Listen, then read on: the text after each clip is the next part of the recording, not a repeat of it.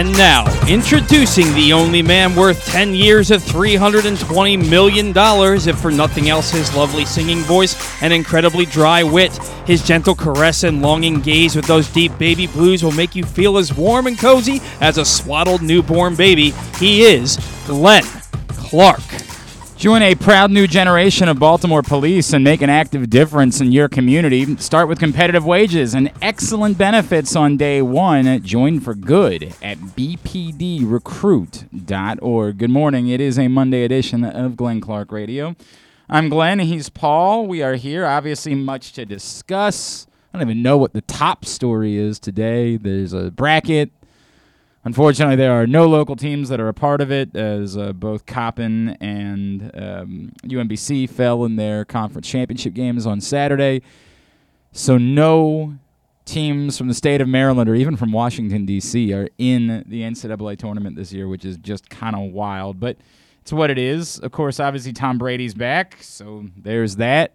Ryan Jensen won't be a Baltimore Raven. Not that that was ever likely because he was probably going to be too pricey for the Baltimore Ravens, but a girl can dream, can't she? And they're baseball players getting ready to do baseball things. Still waiting on the big dominoes to fall, of course, in free agency. We saw with Josh Donaldson's headed to the Yankees. And, there's just all sorts of stuff going on. So we'll cover all of it this morning here on GCR, coming up on the program today. Dan Duquette is going to join us in just a few minutes. Of course, the former Orioles executive vice president, or whatever the hell you want, the assistant to the regional manager. We'll talk to him about what ended up coming from the new CBA and what's good, what's bad, what makes sense, what doesn't make sense, and probably talk a little bit about where the Orioles are and whether or not right now it makes sense for them to be spending big money on a top free agent. Of course, the Astros apparently are back involved in the Carlos Correa sweepstakes. The word is that the Yankees are serious. They're not paying that money for that type of player. That's why they made a move like that last night instead. They're just not doing it.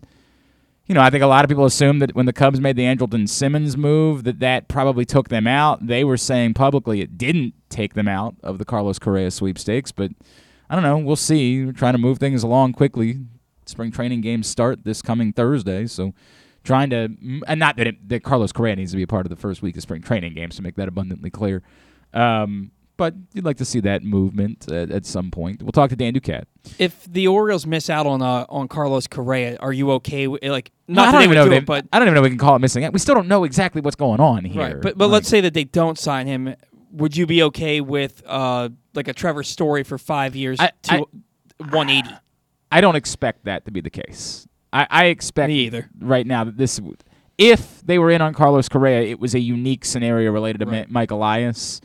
And that's not we want to spend a boatload of money on a baseball player. It's at some point we're going to spend a boatload of money on a baseball player. Here's a really unique one that we happen to have a really good relationship with, and is a guy that we literally drafted and we feel quite strongly about, and we think can be a centerpiece type of player for something that we're doing here. So we'll consider it.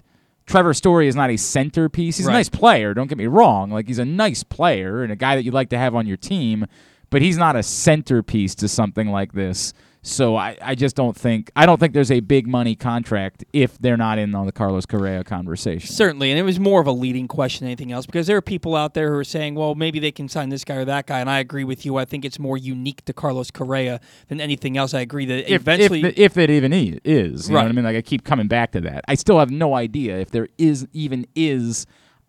I am not debating or questioning Raul Ramos's reporting. What I'm more questioning is whoever gave that information to Raul Ramos. Mm-hmm. I just don't know. I don't know the seriousness of the Orioles' interest in Carlos Correa, and I, again, have good reason to be skeptical about it. But my gut tells me it's unique to Carlos Correa if it exists. Agreed. It's very unique in that way. Anyway, we'll talk more about that with Dan Duquette here in a minute. Later on in the program, we will check in with Jeff Erman from InsideMDSports.com. The season is now over for Maryland basketball, so when are they going to have a coach?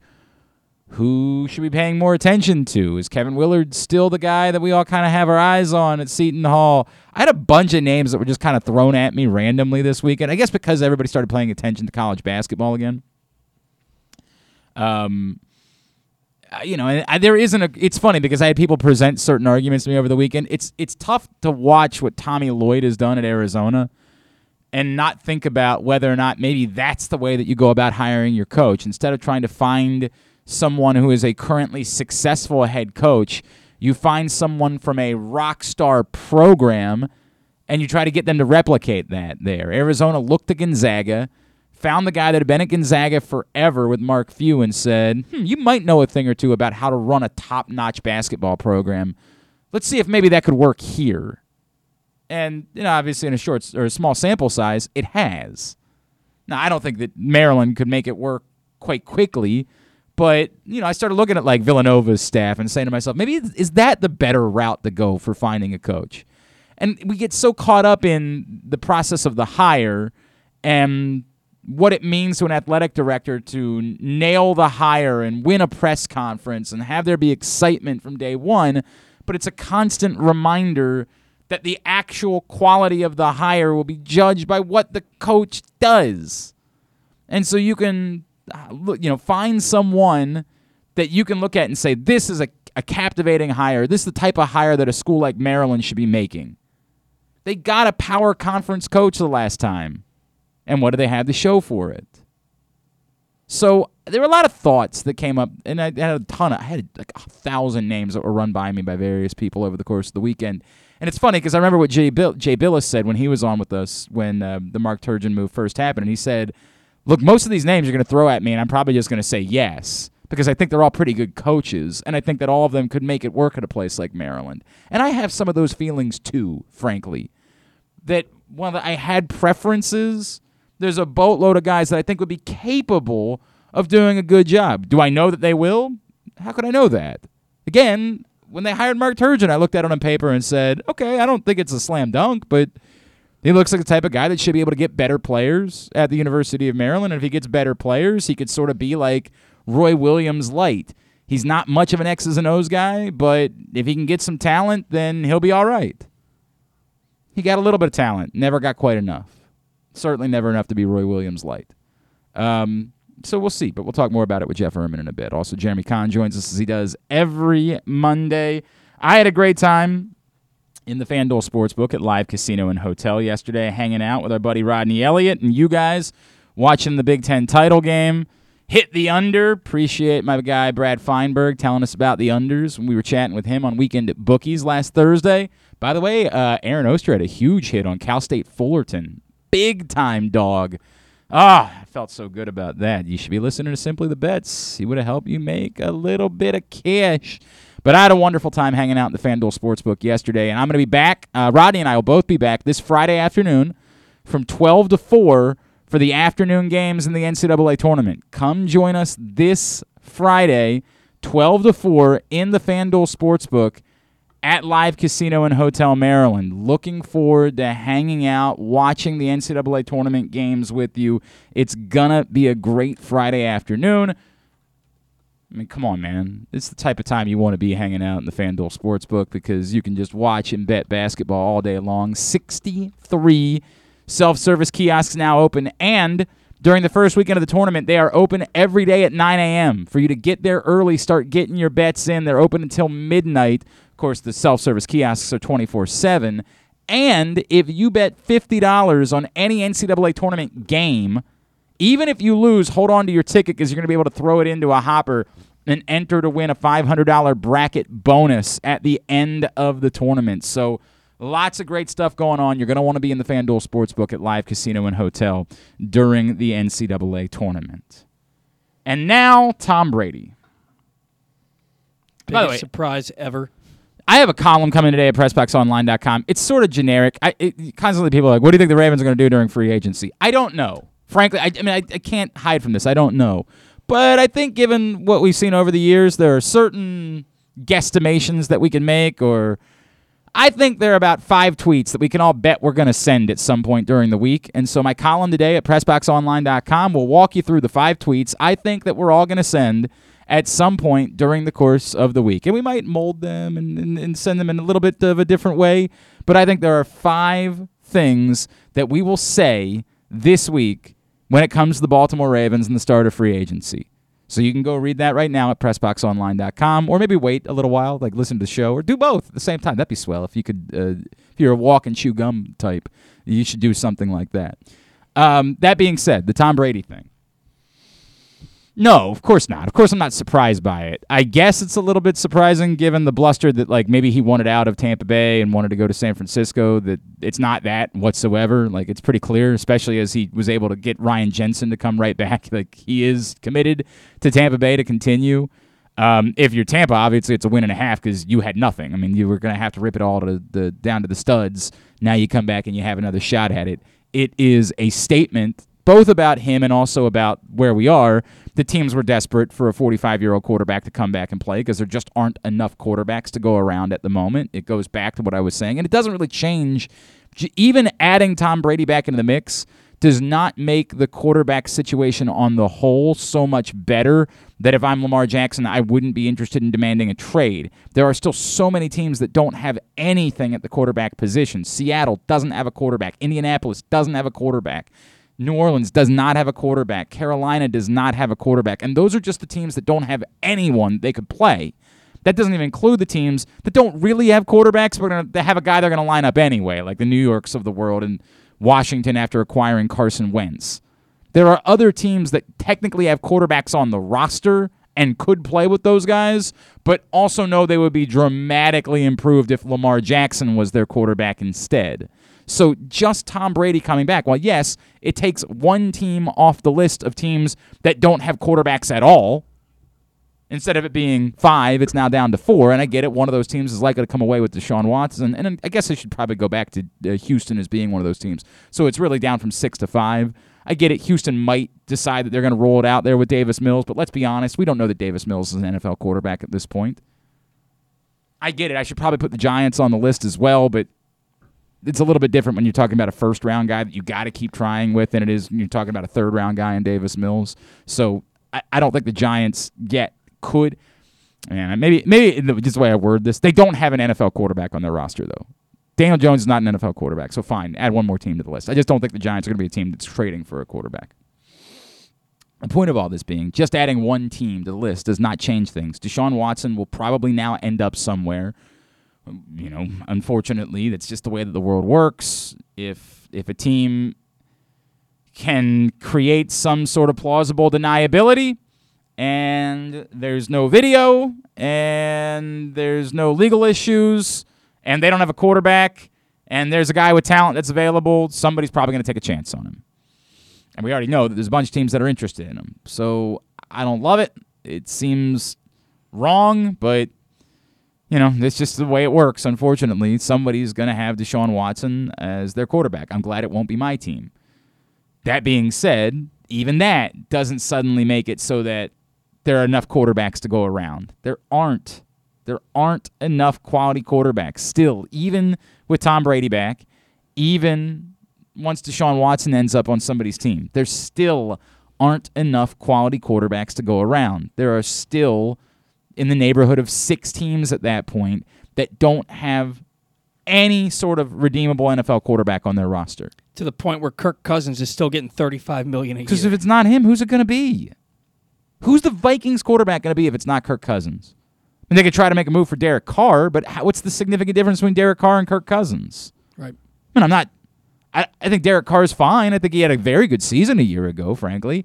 But is he drastically better than Kirk Cousins that you want to trade away draft picks in order to go get him, knowing you're going to have to pay him money instead? It's the reality of the circumstances in the NFL. Of course, Tom Brady coming back is great news for the Buccaneers. Who the hell else was going to be their guy? And obviously, Tom Brady was still very good last year. I mean, there's no world. Trust me, I'm far beyond the world where I think it's just going to be Tom Brady falling off a cliff because he's doing things at an age where he's not supposed to be doing them. At this point, I was stunned that he wasn't going to try to play till 50. I don't know why this would be his final year, frankly, until he shows the actual signs that he can't do it anymore. If I'm Tom Brady, I just keep playing. Why not? Play forever. Play until you literally can't play any longer. Does any of it There's some people are all worked up about this ball that was sold in an auction on Saturday. I mean, dude, if you're spending $500,000 on a football, that's on you. Like, I don't feel sorry for the guy. You're spending $500,000 on a football. Maybe think about it a little bit. Maybe say to yourself, hey, is there a chance? Is there a chance this actually isn't Tom Brady's final touchdown pass? Is there any world in which that's the case? And if you've got $500,000 to spend on a football, the other thing I'm going to guess is that you're going to be okay. Like, your life's going to be all right. I don't think we need to feel too sorry for this guy to spend $500,000. It's a bummer that it takes Ryan Jensen off the board, but as I said before, I don't think Ryan Jensen was going to end up being a Raven anyway. If you can't afford Bradley Bozeman, you can't afford Ryan Jensen. I don't know how drastic the difference is going to be in the money, but probably the case, probably true. You could hope that there was some sort of emotional ploy that made Ryan Jensen want to come back to Baltimore, where he's kept connections. He's still very involved with Show Your Soft Side. You know, you could have hoped for those things, but it was never likely to be the case whatsoever. So, yeah, I mean, that's a bummer, but probably doesn't really impact the Ravens in a tangible way. We'll see as the tampering period gets underway today. We'll start to see agreements be reported on, and while free agency doesn't technically start until Friday, things will start falling into place today. All right, when we come back in, Dan Duquette is going to join us. Of course, you know Dan Duquette, former Orioles general manager, but not really. Executive vice president was his actual title. We'll talk to him about how things ended up shaking out in the CBA and what matters and what doesn't as far as what's coming to baseball. That's on the way. It's a Monday edition of Glenn Clark Radio. Sports fans, the wait is over. The all-new FanDuel Sportsbook is now open at Live Casino and Hotel in Hanover, Maryland. This is your chance to win big right in your own backyard. Bet on every sport with self-service kiosks and watch all of the action from the best seat in the house. Make every moment more at the all-new FanDuel Sportsbook at Live Casino and Hotel in Hanover. Please play responsibly. Gambling problem? Please call 1-800-GAMBLER or visit mdgamblinghelp.org. That first sip. That first bite. Start your day off right with a delicious breakfast at Royal Farms. Choose from a fantastic selection of fresh Royal Farms breakfast sandwiches and top it off with a rich hot cup of the freshest coffee in the world. At Royal Farms, breakfast is available day and night. It's the freshest breakfast in the world. Real fresh, real fast. Royal Farms. The newest edition of PressBox is available now. On the cover, we celebrate the 20th anniversary of Maryland men's basketball's 2002 NCAA Tournament Championship, as Gary Williams reflects on how the program rose from the ashes of NCAA sanctions to the pinnacle of the sport, and why his perspective of the title run has changed now 2 decades later. Plus, Juan Dixon, Lonnie Baxter, and the rest of the team relive the moments that ultimately led them to cutting down the nets in Atlanta. PressBox is available for free at over 500 area locations, including 60 Royal Farms stores. And you can always find the entire edition, as well as the best daily coverage of the Orioles, Ravens, and Terps at PressBoxOnline.com. Gambling can be a fun and entertaining experience, but there are risks involved. If you're planning on betting on the game at the casino or on your phone or computer, know your limit, stay within it. Set a budget and a time to stop. Remember, gambling isn't a financial solution, and it doesn't mix well with alcohol or drugs. Know the risks and have a plan before you begin gambling. For free and confidential services, call 1-800-GAMBLER 24/7 or go to helpmygamblingproblem.org. The biggest pro wrestling stars today and all time all have one thing in common. You've heard them on Jobbing Out. Matt and Nick Jackson, the Young Bucks. Thanks for having us, man. Appreciate it. The great Kurt Angle. Thanks for having me on the show. I appreciate it. Matt Riddle. Yeah, man. Thanks, man. The champ, Drew McIntyre. Oh, thank you for having me. The great Ron Simmons. Damn. Keith Lee. Appreciate you guys having me, man. Bill Goldberg. My pleasure. Charlotte. Thank you so much for having me. Mick Foley is with us. This is the greatest name for a wrestling show I've ever heard. MJF. I'm glad you're happy I'm on this show because I'm freaking miserable. Le Champion. Chris Jericho. Le Champion. AJ, Aaron, Brandon, and Glenn are talking pro wrestling every week on Jobbing Out. Find it at PressBoxOnline.com/radio, iTunes, and SoundCloud. Stay tuned. Your chance to win $1 million is coming up. Probably not from us. You're listening to Glenn Clark Radio. All right, back in here on GCR, a Monday edition of the program. It's also brought to you by Underdog Fantasy Football, where now that baseball's back, you can play some great baseball contests, plus hockey, basketball, still going on right now. Download the Underdog app. Go to UnderdogFantasy.com. You still can't bet on sports legally in the state of Maryland on your phone or on the computer, but you can play Underdog Fantasy Football, and you can use the code PRESSBOX, and when you do, we will match up to $100 on your first deposit with free money for you to play with at Underdog Fantasy. It's been too long since we caught up with our next guest, of course, man who has done just about everything in the game of baseball in his career, including being a general manager in a few places, well, an executive vice president here in Baltimore. He is our friend, Mr. Dan Duquette, and he's back with us now here on GCR. Dan, it's Glenn and Paul back in Baltimore. It's great to chat with you as always, sir. Thank you for taking a couple of minutes for us. Hey, good morning, guys. How are you? Everything is good. How you doing? What's up? What's going on in your world? Good. Baseball is back, right? Yeah. It's significant for sure. Yeah, so I'm doing some consulting. I have a couple of clients that are in the pro sports space that I've been working with, and that's what I've been doing. And we've also been delivering some critical PPE for some large institutions. We made a delivery to the state of Maryland last year, so that's what I've been up to. Well, that's wonderful, Dan. That's an incredible thing for you to do. Is obviously we all needed to do our part during the course of the last couple of years, so I appreciate you doing that. So yeah, thank you. When you heard about everything that went into the new CBA, what jumped out at you as being like the most impactful part of it for the game of baseball? Well, I thought the most important part that would redistribute some of the resources was that the younger players were going to be paid better.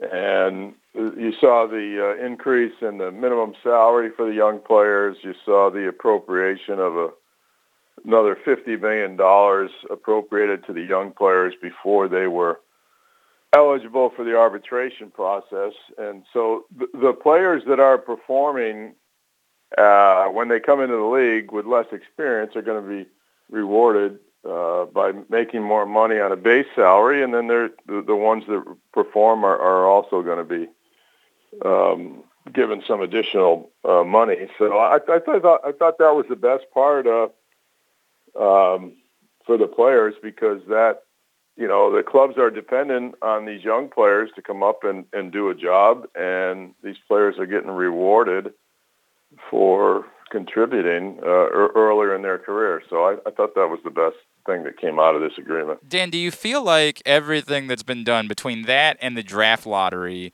will end the concept of full-on tanking in baseball? Do you feel like the lengths that were taken will do away with the idea of like a full-on... Obviously, there are always going to still be bad teams, right? Like not everybody can win 90 games every year. But do you feel like this is enough that tanking, purposeful tanking for multi-years, will be something that we no longer see in the sport? Well, I hope so. I've never been a proponent of tanking. I think you should try to look at your club and try to do as much as you can to help your club be competitive every year, because you never know what's going to happen. You don't know who's going to come up and blossom, and you don't know when you're going to have the pitching together, and you don't know when your injuries are going to happen. And a couple of clubs that tried the rebuild, strip down the major league club, lose 100 games. A couple of clubs were successful doing that. Yep. And then everybody thought that they could go ahead and follow that model and do it. Okay, but not everybody can do it. Sure. We've seen that not everybody can do it. Right.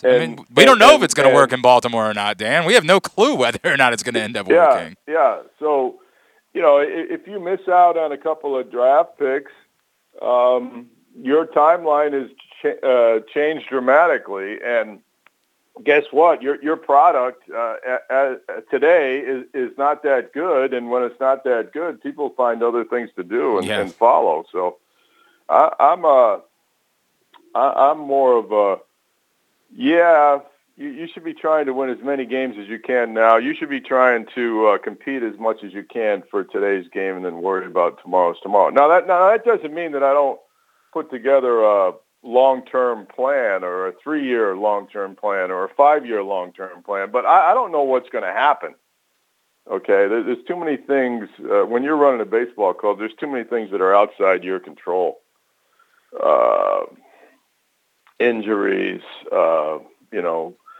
change in ownership, change in baseball rules. So I think, a lot of these clubs come in and they don't consider what it's like to follow a team for a long period of time and not be very good for a long period of time. It's hard to maintain your enthusiasm for that kind of club unless there's some light at the end of the tunnel or unless they're out competing. And, you saw the fans come back out in Baltimore after we gave them a competitive team. I mean, you saw that pent-up demand. You saw that pent-up enthusiasm. We had a rain delay for our first playoff game with the Yankees. I remember it well.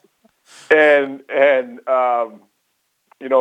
asked some people in the stands, some of the media outlets that were there, are you going to go home? And they said, hell no, I'm not going home. I've been waiting for a playoff game 15 here years. For 15 years. I'm not going to. 30 more minutes isn't going to bother me. No doubt. I'm going to go see. And then, that was the loudest. It was, TBS measured it, and the response of the Baltimore fans was the loudest they've ever heard. So I think you got to get after it. Will a couple of those things help teams focus on the here and the now and being competitive? Yes, I think they will. Okay. I think those will be helpful, and I think that's a step in the right direction.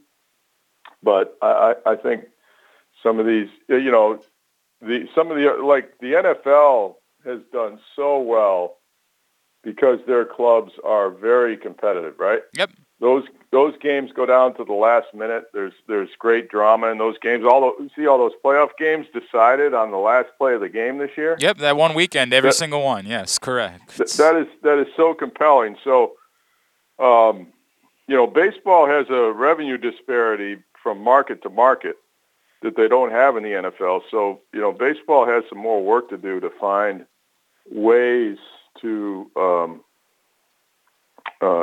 make some of these teams a little bit more competitive year in and year out. But I got to tell you, some teams can do it, other teams can't. And there's some small market teams doing some great work that are competitive year in and year out. But there's a number that aren't. He is Dan Duquette. He's with us here on Glenn Clark Radio. Dan, I want to go a couple places based on what you just said there, and I'll go here. I feel like there are still critics of where baseball is that would say, why are you doing a collective bargaining agreement and the conversation of a salary cap and a salary floor don't come up? Like, why are we still at a place where, in order to make the game more competitive and to speak to, what you're talking about, the success of football, to try to drive those things home in order to make there less disparity between small market and big market clubs, are we, when we bring those things up, are we just shouting into the wind? Because it just sort of seems like it's never going to happen with the sport, no matter what anybody believes is best for it. Those conversations appear to be non-starters whatsoever. Well, I mean, those conversations are conversations among the owners of the teams. I think the owners have, some cost certainty under the current structure, right? Yep. And then they have some guidelines on the top end of the scale. If clubs want to go over the guidelines, they can pay a penalty to the other clubs that's redistributed. So I think that's done. As far as the minimum salary, I was glad to see the minimum salary go up, but I think those are discussions that could be had at Central Baseball to try to come up with a solution. But I thought the 12 teams for the playoffs, that gives more fan bases hope during the season that their team can make the playoffs. And a lot of teams have made the playoffs at that wild card and have advanced to win the championship. So, that's a viable option. You know, sometimes late in the season, you get your team together, guys come up from the minor leagues, you make a couple of trades, and like what the Braves did this past year, you know, they got their team going at the right time, and they had that young pitching to come up through the minor leagues. You know, and they went all the way. So I think that's a good step in the right direction. More teams can be in the playoffs and be alive later in the season. I agree on that, by the way, Dan. I think that's a good thing, and I think that should help for more teams to be interested in trying to be competitive going into the season, right? Yeah. Let me go this route if I could. Can I present a hypothetical to you, Dan? I don't usually answer hypotheticals, but go ahead. I think you'll know where I'm going, though. Let's just say you were the general manager of a baseball team today, and they had, say, the top prospect in all of baseball. And let's just even say that top prospect's name was like Cradley Crutchman, all right? Just hypothetically, we'll go that route. The rules now say that, hey, if you bring your guy up on opening day and sacrifice that year of service time, you can get draft pick compensation for that. What exactly that is, I still haven't been able to get anybody to define for me, but there can be draft pick compensation for you if you bring your guy up on opening day, the hell with the service time thing, and he ends up having an outstanding season and he's in the top 5 of Rookie of the Year voting. If you bring him up 3 weeks later and he ends up in the top 5 of Rookie of the Year voting, you're going to end up losing that year of service time anyway, so you might as well bring him up. But there's, of course, still the scenario where you bring him up, he has a decent season, he's not in the top 5 of Rookie of the Year voting, and you get to keep an extra year of service time anyway.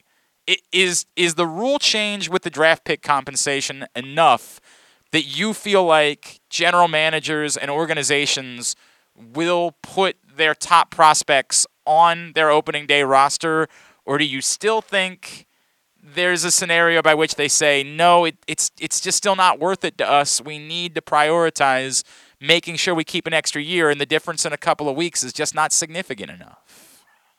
Yeah, well, I mean, clubs are going to decide that on a case-by-case basis. You know, I think you'd have to take a look at, you know, what kind of, you know, gravitas you have with your team, right? How many really good difference maker players that are difference makers do you have, and how long can you keep that group together? You know, I remember when I took over the Expos, I took a look at the players in our farm system, the players we had on our major league team, and I said, we're going to have a terrific team, you know, 3 years from now. Mm-hmm. And that was the 94 Expos. But I knew all the players. I could project them. I knew what their ages were going to be. I knew what their abilities were going to be. I knew how much time they had in the major leagues and what else they needed to do to develop their skills to be top quality major leaguers. And we put all our focus on having a great team on 94. Unfortunately, yeah, it didn't. Right. It was a strike year, yeah. But that's when we had that crew together, right? Yep. That's when that crew was blossoming from the minor leagues. That's when that organization was maturing. So, you know, I think that's like on a case by case basis. Each organization will have to take a look at it, you know, and in the Orioles case, they'll have to take a look at, you know, when they think that these players that they have in the minor leagues will mature and be big leaguers. And then they'll have to take into account what they currently have in the big leagues and how long they can keep that group together under the current constraints of their market. But, you know, the good thing is that when you get a good competitive team and your team is good, the fans notice, right? They come out and they watch them. They watch them on TV. They come to the ballpark, and that allows you to, you know, do some economic planning as well. So, but you know, I don't think that really answers your question. And I get that it's tough by case by case. I guess I'm coming back to, is it as simplistic as saying, if there's a risk of a guy ending up in the top 5 of Rookie of the Year voting anyway, and I think we all think if you've got the number 1 prospect in baseball, whoever he is, there's probably a fairly good risk of that why wouldn't you just put him on the opening day roster to begin with, because you could at least recoup some draft pick compensation if that were the case? Well, right. And how old is Adley Rutschman? He's 24. Yeah, he's 24. 23 or 24 years old, right? Yeah. I mean, yeah. When do catchers peak in the major leagues? I mean, Adley Rutschman's got all the tools to be a good major league player. He had experience in Double-A. I saw him last year playing Triple-A. He looked pretty good to me. Looks like he's ready age-wise and skill-wise. He played at a major college program too, right? Yeah, won a College World Series, in fact, at Oregon State. So, I mean, he's got a lot of good qualities. Looks to me like he's probably ready for the big leagues. What the Orioles do, I mean, that's up to them. But based on his age and his skills, he's probably ready for the big leagues. And that provision in the new collective bargaining agreement is supposed to encourage teams to look at, including the very best players in the big leagues. I mean, I think the fans all over baseball, right? They like to see the best players. Yep. They like to see the best players in the big leagues. I mean, that's why they call it the big leagues, right? That's what it's about. 100%. Yeah. If the guy's ready, let's have him here. What are we doing? What are we sitting around waiting? But we've also always understood it. You needed to make good business decisions for your organization. Like it was foolish to say, we'll bring him up today when there's a genuine benefit to just waiting for 2 weeks in order to bring him up. So we've always understood it. Sure. You get another year. You get another year of control on the other end. Dan, if I could, I want to run more by, and I know I appreciate the time that you spent with us this morning. There was a report a couple weeks ago that the Orioles were interested in Carlos Correa, which seemed crazy, right? Because as you know, this is an organization that has never spent that type of money on a ball player. Like that's never happened. We're talking about 10 years and $300+ million. At some point, if this thing is going to work out, when you do something like this, do you need to spend that type of money on a baseball player? Do you need to say, hey, if we're going to be serious, we might have to do something we've never done before in order to make this work? Because just counting alone on all of our draft picks and all these guys all being hits, that might not be enough to make yourself a championship. You guys, obviously, you did everything you could, right? You had all the talent and it, unfortunately, a couple of injuries, and it didn't work out in 2014. Do you need to be willing to go that route of spending that type of big money in order to close the gap? Yeah, well, having a good team year in and year out is more about having a proven philosophy for developing your team. And the best way to develop a team, to have a good team year in and year out, is to have a strong farm system and aggressive scouts that can identify talent. That is the best way. That's the only way I know it, so that you can have a foundation of talent in your organization. Adding players and spending money, you can do that at any time once you see that you have the foundation of talent to have a good team. But until you build up your players and the bulk of the players that you have in your system, I don't know that it makes a lot of sense to say we got to go out and spend a bunch of money. Okay. We got to have a bunch of good players first, right? And then we can spend money. You can spend money anytime if you think that's what's going to do it for you. I understand exactly what you're saying. But I'd much rather have a bunch of good players that our scouts have signed and that have been developed in our player development operation first. If you go right now to @Dan Duquette on Twitter, you'll find some more information about Duquette Consulting. Dan Duquette, I always appreciate taking the time. If when you hear that the shift was banned, do you ever think to yourself, like, maybe we couldn't have done that a few years ago to help Chris Davis out a little bit? Like, just well, okay. Think about the shift for a second, guys. Yeah. Okay. The left-handed hitters, they're up there to hit. Okay. They did not make the adjustment to try to bunt. No. To deter the defense from doing that to them. Okay? Which they could have done that, right? All you had to do was bunt and be successful 1 out of 4 times, and the odds are in your favor, right? And then maybe they won't play that other infielder in short field and right field and take away your one-hop line drive base hits between the first and second baseman, okay? But they didn't do that, okay? But the fans, they don't come out to see the players bunt, okay? That's a fact. It's a hitting game. When I throw the ball in the backyard and my 7-year-old wants to bunt, I said, well, wait a second. This is batting practice, okay? This isn't bunting practice, okay? We're here to hit. And that's what the fans want to see. They want to see the players hit the ball. I believe Greg Maddux and Tom Glavine said chicks dig the long ball, Dan. I believe that's the way. Well, that's true. Baseball baseball came back in the late 90s when all those guys hit the home runs out of the ballpark.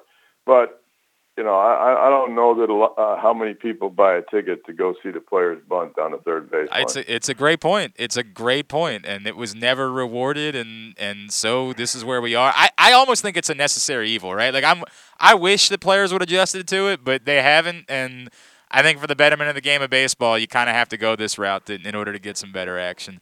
Yeah, I mean they have some restrictions on what defenses you can play in the NBA, and they have some restrictions on where you can set up and play defense in the NFL. So this is not something new. This is just something that MLB made an adjustment on to try to get a little bit more action in their game to make the games more attractive to the younger fans. They're trying to appeal to younger fans to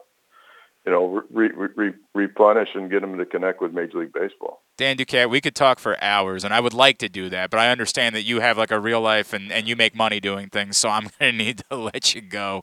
Always good to talk to you guys. Thank you for taking the time this morning. We really appreciate it. Thanks a lot. Take it easy. Bye-bye. Dan Duquette, of course, checking in with us here on GCR. Lots of thoughts on everything related to where baseball is. I had a few of those things that were run by me over the week. We kept talking about the draft pick compensation. I was like, it matters with draft pick compensation. It was presented to me this way. The reason why people in baseball are so confident that this will end the service time manipulation is because of exactly what I said. If you've got a prospect that you think has a chance at finishing in the top 5 of Rookie of the Year voting, and you're running the risk of losing the service time anyway, why wouldn't you attempt to recoup the compensation in the process, whatever the compensation is?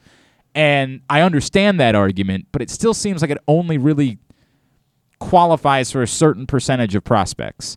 Like, that could easily be the answer on Adley Rutschman, right? But is that really the answer on insert whoever Kyle the next... Stowers. Sure. That's a great comparison. Is that, or even Gunnar Henderson when he gets here. Right. It definitely seems that way, and maybe that's the point. The point is that we're really talking about the top of the top. Stop leaving the obvious guys down. Stop leaving the Wander Francos of the world. Chris Bryant. Those types of guys. Everyone knows, and you want to see it in the major leagues. Nobody right now is going to go. I'm going to say nobody. There'd be a couple of people that would go buy a ticket because Kyle Stowers was playing in a baseball game if he was to play in game number 2 of the season. But the guys that people would actually pay money for to see play, get them here. And those are the guys that are likely to be in the top 5 of Rookie of the Year voting anyway. So if you think there's the chance of that, why wouldn't you just put them on the opening day roster and attempt to recoup whatever compensation you can get? And so that was sold to me by a couple of people within baseball over the weekend as to why the actual compensation is not... I would still like to know what it is, right? Like, I would still like to get that answer. But it's maybe not as significant as I painted it out to be, that it needed to be a first-round compensatory pick, because if you're running the risk of losing the year of service anyway, you just take anything that you can get back for losing that year of service. Right. So I'd listen to that argument. But we're still talking about a very small percentage of... You're not going to go into a year assuming... Like, give me a couple other guys that... Who are other guys that you think could end up making their Orioles debuts this season? Robert Newstrom, Patrick Dorian. Sure, Terry right? Vavra. None of those guys fit the bill of a player that you think there is any risk of them being... Now, it's not to say that there couldn't be an good, or an upside-down world where they go off, and they are in the top 5 of Rookie of the Year voting. And, well, damn, that sucks for you because you didn't see that coming, and you lose a year of service time because of it, or a year of control because of it. They get... they lose... You know what I'm trying to say. I'm just not saying it well, despite the fact that I talk for a living. But you would lose a year of control in the process. but you're not going to work under those assumptions. So you're not going to make those decisions for those players. Those players, you're still going to leave down, and you're still going to prioritize service time with any sort of player like that. But the top of the top, the best guys, you want to bring those guys up. Put yourself in a position to get something back should they finish in the top 5 of Rookie of the Year voting. And say that compensation pick is a 4th-round pick. You got Kobe Mayo in the 4th round, and people are so high on him. And that's true, right? Yeah. It's still tough for me because there's still a small part of me that says, like, the Orioles are a unique example of this. It's not going to make a difference anyway, right? Like, it's just not going to make a difference in how you do. So what is more valuable? How do you measure the value of draft pick compensation versus the year of service time for a player like Adley Rutschman, and then combine into that trying to do a percentage play on the likelihood of him ending up in the top 5 of Rookie of the Year voting? And it has some conspiracy theorists have pointed out there is some world in which you can further attempt to manipulate this. You could further attempt to say, hey, if the team's no good, we could always just force the guy to sit down in August and September and make sure he doesn't end up in the top 5 of Rookie of the Year voting. It's a dark, twisted conversation that you're having, but it's the type of thing that, like, you have, again, what is it that I'm pursuing? Why do I not make that decision? Why, if this guy goes on a slump in August, do I not use as an excuse to say your season's over, we're shutting you down if the team's no good, and try to make sure he doesn't end up in the top 5 and protect my year of... Now, again, that's irrelevant if he's up on opening day, but if you decide, let's see if we can't get one more year out of this, bring up Adley Rutschman a couple weeks later, he's doing well, but not well enough that it's a sure thing that he's going to finish in the top 5, and you get near the end of the season, and you feel like you can guarantee it by saying your season's over. Did this really accomplish what you wanted to accomplish for the players? It's why I still think the draft pick compensation side of it matters. I still think you need to have a real carrot that's looming out there to say, all right, we're not even going to consider anything else. That is too much of a reward for us to even think the rest of the equation through. Because mathematically, there's an equation that you can come up with. Risk of somebody being in the top 5, what they actually do to help your team right now, the benefit of these 2 weeks, this 2 weeks worth of trade-off, all of these things can go into an equation, a formula, to figure out whether or not it's something that you should be doing. And how much can you manipulate it to control it as the season goes on top of that. And it's easy for us to sit back and say, well, that's crazy, but that's exactly what Major League... The Tampa Bay Rays have made a life out of making these types of decisions. Cold, calculated, there is no emotion involved. We do what's best for the ball club and nothing else. And all of these teams will have to start thinking in those ways. So to me, that's why I think the carrot still needs to be significant, but I get the argument of this is enough that Adley Rutschman should be up. All right, today's show also brought to you by Simply the Bets. Simply the Bets returns tomorrow morning, 11:40 a.m. We do it every Tuesday. Weekend at Bookies every other Thursday, all brought to you by the FanDuel Sportsbook at Live Casino and Hotel Maryland. And of course, you should know the risks and have a plan before you start gambling. For free and confidential services, call 1-800-GAMBLER or go to helpmygamblingproblem.org. I want to touch on a couple of things that have come in this morning from... Oh, yeah, it's official now. Zadarius Smith has been released by the Packers. They decided to sign Preston Smith. They have released Zadarius Smith, as his cap number was going to be $27.6 million this year. It was not going to work. This has been the assumption for some time that Zadarius Smith would be released, and I get it. Zadarius Smith fits into what the Ravens do. He is a player that does not count towards compensatory picks. Much like when we talked about Bobby Wagner last week or Trent Brown or one of those guys. These guys fit the concept. It's what they did with Kevin Zeitler a year ago. That you sign a player that will not count against your compensatory pick formula. So Zadarius Smith would fit into that formula. I don't know what the market is for Zadarius Smith. Obviously, he missed a lot of time last year because of the back injury, but he did come back in the postseason, so it's not as if there's a question about whether or not he's football ready. Before the back injury, he had been outstanding for the Packers. He had been excellent. So I don't know what the market looks like for Zadarius Smith. I could certainly see a world in which he's the type of guy that people are reluctant to give real money to and he wants to sign a 1-year deal somewhere. But even for 1 year, I just don't know. Is it a logical name to talk about? Of course, it's a logical name to talk about. The Ravens know Za'Darius Smith. There's an argument to be made that why would he want to go back to Baltimore when he was better in Green Bay than he was in Baltimore, right? He was used in more appropriate ways in Green Bay than he was used in Baltimore. Of course, we know it's a couple different defensive coordinators at this point. His agent is still in Baltimore, so he still has relationships here. He still comes back here. He was posting on Instagram that he was back in town a couple of weeks ago. He still probably has friends. There's plenty of reason to think that perhaps Za'Darius Smith would be interested. Am I interested? Sure. There's 32 teams in the NFL. I think there'll be a few of them that be interested in Za'Darius Smith. But I feel like his price tag is going to be a little too high. I just don't know. I've been so confused, and I've tried asking people and nobody seems to have a good feel. It's such a unique situation where good football player, but a back injury, right? Like a back injury is a big deal, but he came back, and he was on the field. So there isn't really doubt about his ability to play. It's just that, dismissing a back injury altogether that cost you almost the entirety of the season seems foolhardy. That seems like a foolish decision to be utterly dismissive of a back injury. So I don't know. I genuinely don't know what the market looks like for Za'Darius Smith. No clue whatsoever. But yeah, I mean, he will be a name that will be greatly discussed throughout the course of the week. There's no question about that. It seems like there's something you wanted to say. It seems like okay. No. All right. I'm just balancing. It's all right. It's all right. All's good. From and Paul follows up, says the Ravens' list of undrafted free agents, unlike in recent years, doesn't seem like any would garner a mega contract on the open market, resulting in a high comp pick for the following year.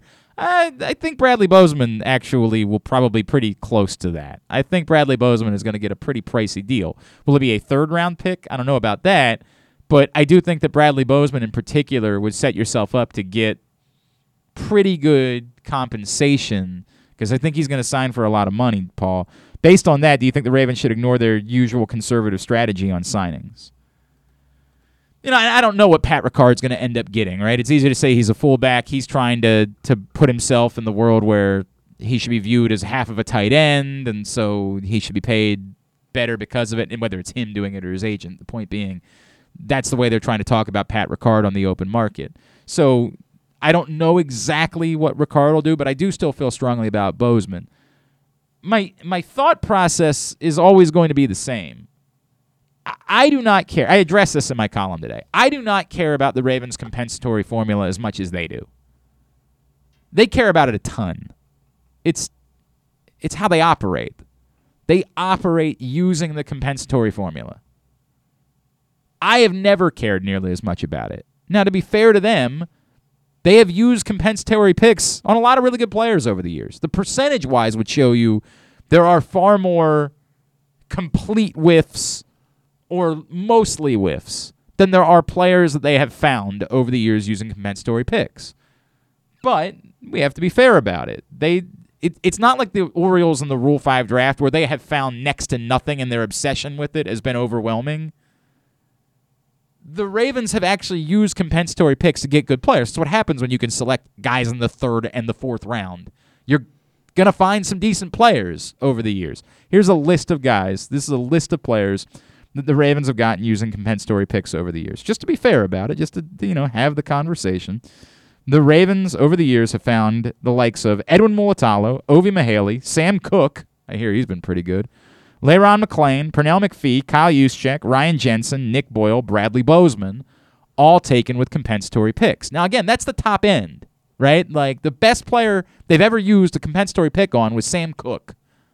The most, when you consider how long he's been here. Brandon Stevens was a compensatory pick a year ago, and you look at it and you say, okay, there's something there. We think that guy might be a player. That might prove to have been a wise choice for the Baltimore Ravens. But it's not enough for me that I say it's what you're focused. I've never believed in that. I get it. There's merit to what the Ravens have done, but I've never celebrated it the way that they have. When we start tweeting out about how they have owned the compensatory pick formula and they've had the overwhelming most compensatory picks in the history of football, That's never meant much to me. Have they gotten good players with that? Yes, they have. There are a boatload of whiffs. The Brian Rimpfs of the world. David Hale. Overwhelmingly, and it's not close. I think the number is somewhere in the neighborhood of 52 compensatory picks they've had over the year. I got to double check on that math. But I found 1, 2, 3, 4, 5, 6, 7, 8, 9, 10 guys. 10 guys. A fifth. And none of them were superstars. There were nobody in there that's going to be confused with even a borderline Hall of Famer. But 10 helpful pieces with 50 of these picks. Haruki Nakamura was another one I thought about putting on the list, who was, a fine player. He was fine. But, he might be the 11th best ever that they've had with a compensatory pick. Haruki Nakamura. No offense to Haruki, who I love. Great guy. Tremendous human being and a solid football player. But that's what you can find. Is it really worth not signing a known commodity over the hope that what you're going to get is a Pernell McPhee or a Kyle Juszczyk? And I actually think that's a pretty simple answer. It's no. I've never felt that way, and I'm not going to feel that way. But we know the Ravens do. And there's no reason for me to expect that to change. I get your point, Paul. It's not like they've got a class that's going to lead them to, 3 guys that are all going to go out and get massive contracts. But Bradley Bozeman in particular seems like he's likely to get a pretty big contract. And Pat Ricard will get enough, I think, that he'll help them in this formula as well. So do they sign one true free agent, cover up one of those, and accept that the other one's going to get them a pretty good compensatory pick? That seems somewhat not only plausible, but I would almost go to the extent of likely. Like if I had to bet, there's one guy that's a true free agent they end up signing. And not for a big money. As I've said all along. I like Tyrann Mathieu as much as the rest of you. I don't think Tyrann Mathieu's coming to Baltimore.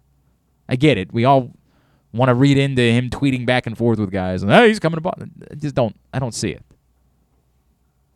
If I tweet back and forth with Topanga long enough, am I suddenly going to be able to go out on a date with her like Ben Savage got to once upon a time? That was a big story for me this weekend. I just don't see it. But could I see them signing one guy who's a true free agent because that covers up one of them and they still are left with this, and then they try to sign somebody else who was cut, and that's what they do? That sounds about right to me. That sounds about what the Ravens would do in free agency. They sign one player of significance that was a player that was cut. They sign one player of somewhat significance that was a true free agent, and there's your free agency. And then after that, we go back to the things that we always say. The Ravens' offseason will be defined by the draft. It'll be defined by can they find somebody post-June 1st when the compensatory pick formula is no longer part of the equation. A year ago they did that with Justin Houston, and they got something from Justin Houston. More than they got from Alejandro Villanueva, who they didn't wait out until June. They signed him in May.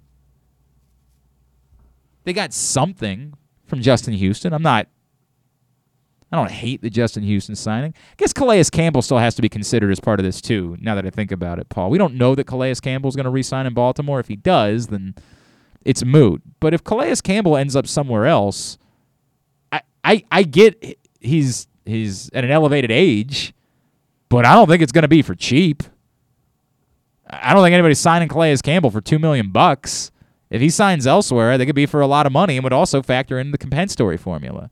So we'll see. I get it. We are all thinking that Calais Campbell's going to end up back in Baltimore, and the way that he played last year, I would say that I hope that he ends up back in Baltimore. I still think he's got something to offer, despite being in an elevated age. But if he ends up somewhere else, that could also factor into the Ravens' compensatory formula. And from Ryan says, Glenn, how much of the UMBC game did you watch? Why is Vermont in a league with all of those teams if they're just that much better? I watched a good bit of the UMBC game on Saturday. I don't know, man. What league do you want Vermont to be in? Do you want them to be in the ACC? It's Vermont. You got to step your game up. Try to get better. John Becker, I think, is somebody that absolutely should be in play for the UMass job, for example. I know Rhode Island's available, too. I think John Becker should be available or should be in play for either one of those jobs.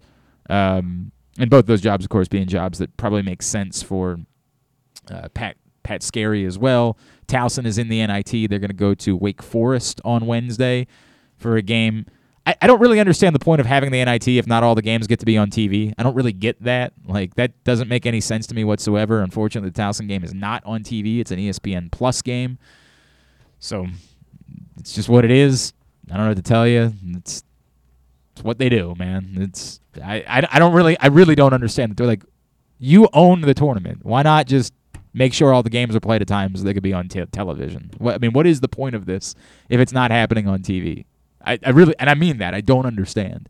I'm not trying to diminish the value of Towson getting to play. It's cool for the players. It's cool for everybody involved. They get to play another game and go to a place like Wake Forest in order to play it. And if they were to somehow win that game, I don't care if Wake Forest stopped trying because they missed out. It would be very significant for Towson to go win a game at Wake Forest, no matter what the circumstances are.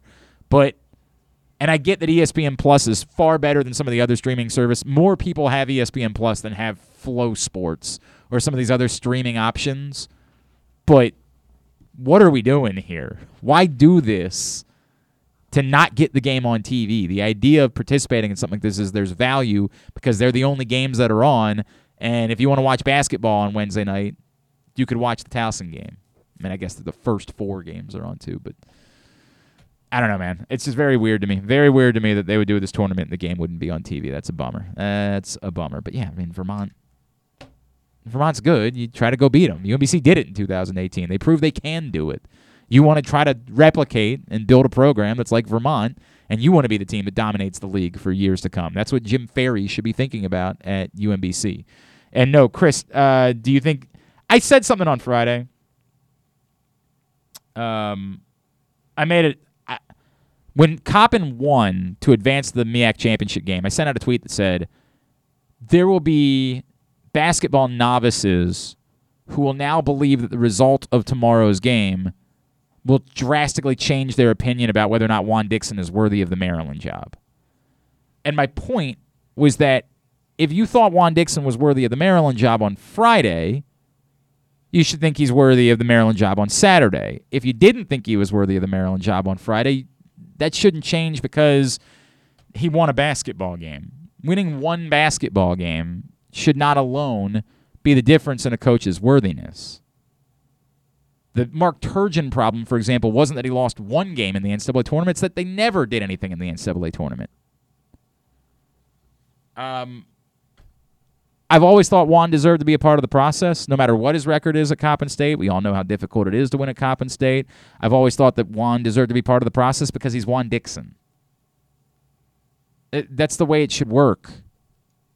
The greatest player, and I get it, an old head is yelling at me about Len Bias, but one of them won a national championship, and I know the rules were different. I understand all of those things. But the greatest player in your school's history is a coach now. And if he wants to be a part of the process, he should be. Should you be obligated to hire him? No.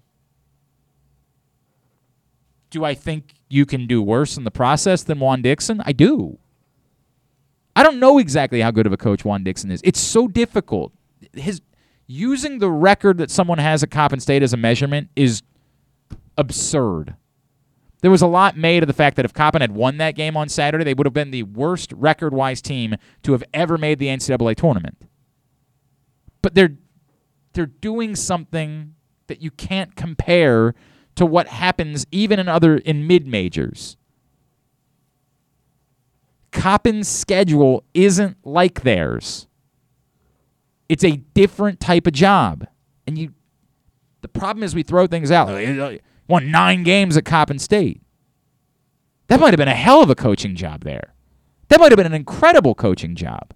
And he's done a pretty good job when compared to the rest of the MEAC at Coppin. Someone's record at Coppin State is not the way that you judge them because it's unbelievably difficult to win basketball games there based on what it is that you have to do schedule-wise. Do I think Juan Dixon is a candidate at Maryland? In the way that I think a lot of guys are candidates at Maryland, yes. Do I think he's one of the top 3? No. Do I think he's in the top 5? Not really. Would I have a problem if Maryland hires Juan Dixon? Not at all. Not at all. He's Juan Dixon. He matters. He deserves that right. Is he ready for a job like this? I don't know. I know they lost yesterday. Penny Hardaway's looked pretty good at Memphis. There are examples of guys that have succeeded without having significant success as a head coach. I don't know. I wish I could predict the future and tell you for certain that one of these guys could do it. I can't. It's insane. But he deserves to be a part of it, and we'll be a part of it. We're going to talk more about it here in a minute. Jeff Erman from InsideMDSports.com. We're into hour number 2 of Glenn Clark Radio. Only because we're talking about Maryland basketball right now. Don't forget to go pick up the new print issue of Press Box, which is available right now. Gary Williams is on the cover. Celebrate the 20th anniversary of Maryland winning the NCAA championship in 2002.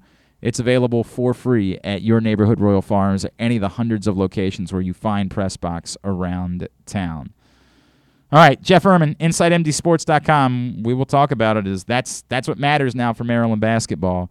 Is they're going to find their coach. Who's it going to be? Who should be paying attention to in the NCAA tournament? Who could still work their way onto the radar? We'll talk about all those things. Just a couple of minutes here on GCR. Sports fans, the wait is over. The all-new FanDuel Sportsbook is now open at Live Casino and Hotel in Hanover, Maryland. This is your chance to win big right in your own backyard. Bet on every sport with self-service kiosks and watch all of the action from the best seat in the house. Make every moment more at the all-new FanDuel Sportsbook at Live Casino and Hotel in Hanover. Please play responsibly. Gambling problem? Please call 1-800-GAMBLER or visit mdgamblinghelp.org. That first sip. That first bite. Start your day off right with a delicious breakfast at Royal Farms. Choose from a fantastic selection of fresh Royal Farms breakfast sandwiches and top it off with a rich hot cup of the freshest coffee in the world. At Royal Farms, breakfast is available day and night. It's the freshest breakfast in the world. Real fresh, real fast. Royal Farms. Gambling can be a fun and entertaining experience, but there are risks involved. If you're planning on betting on the game at the casino or on your phone or computer, know your limit, stay within it. Set a budget and a time to stop. Remember, gambling isn't a financial solution, and it doesn't mix well with alcohol or drugs. Know the risks and have a plan before you begin gambling. For free and confidential services, call 1-800-GAMBLER 24/7 or go to helpmygamblingproblem.org. Glory Days Grill's St. Patrick's menu is now in full swing, and it's their most popular seasonal menu all year. New in 2022 are their smoky thigh wings with Guinness grilling sauce, a house-made Guinness barbecue sauce. Fan favorites also include their corned beef and cabbage, the shepherd's pie with Guinness braised ground beef, the Glory Days Reuben, and the Rachel. Enjoy a pint of Guinness or Guinness Baltimore Blonde. The St. Patrick's menu is available for the whole month of March. Come in for great food, cold beer, and basketball. Find out more about Glory Days Grill and get your order in online at glorydaysgrill.com. The newest edition of Press Box is available now. On the cover, we celebrate the 20th anniversary of Maryland men's basketball's 2002 NCAA Tournament Championship, as Gary Williams reflects on how the program rose from the ashes of NCAA sanctions to the pinnacle of the sport, and why his perspective of the title run has changed now 2 decades later. Plus, Juan Dixon, Lonnie Baxter, and the rest of the team relive the moments that ultimately led them to cutting down the nets in Atlanta. Press Box is available for free at over 500 area locations, including 60 Royal Farms stores. And you can always find the entire edition, as well as the best daily coverage of the Orioles, Ravens, and Terps at PressBoxOnline.com. The Toyota Tacoma comes in a wide range of models and trim lines. You can choose the perfect Toyota to reflect your unique personality and driving habits. Check out buyatoyota.com for deals on new Tacomas from your local Toyota dealer today. If you miss anything, don't forget that you can find whole shows later on Spotify, Apple, or Amazon Podcasts. It's Glenn Clark Radio. All right, back in here on GCR. Jeff Erman will join us in just a few minutes. Hey, I have seen the same story. So our buddy Raul Ramos, who we had on because he was the one that reported about the Orioles and Carlos Correa.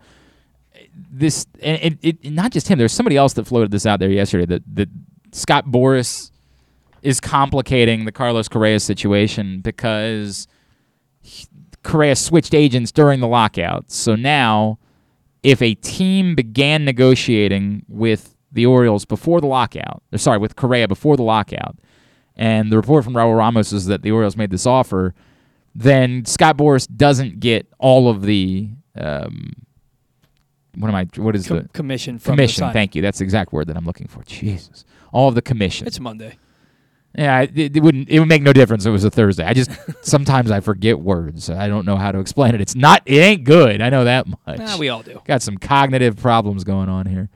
So if he's able to find a team that wasn't in on Carlos Correa before the lockout began, then he would recoup the entirety of the commission. It has led to this thought that perhaps he looks for Correa to sign either a one-year deal or a long-term deal with a one-year opt-out, gets out of that deal, signs something new, and then next year he gets the entirety of the commission, whatever it is, the contract that Carlos Correa signs. There's always seemed to be an issue if the Orioles are in on Carlos Correa. And I've said this a couple times. Any early opt-out makes no sense based on what we think would be a logical structure for a Carlos Correa deal and the Orioles' timeline.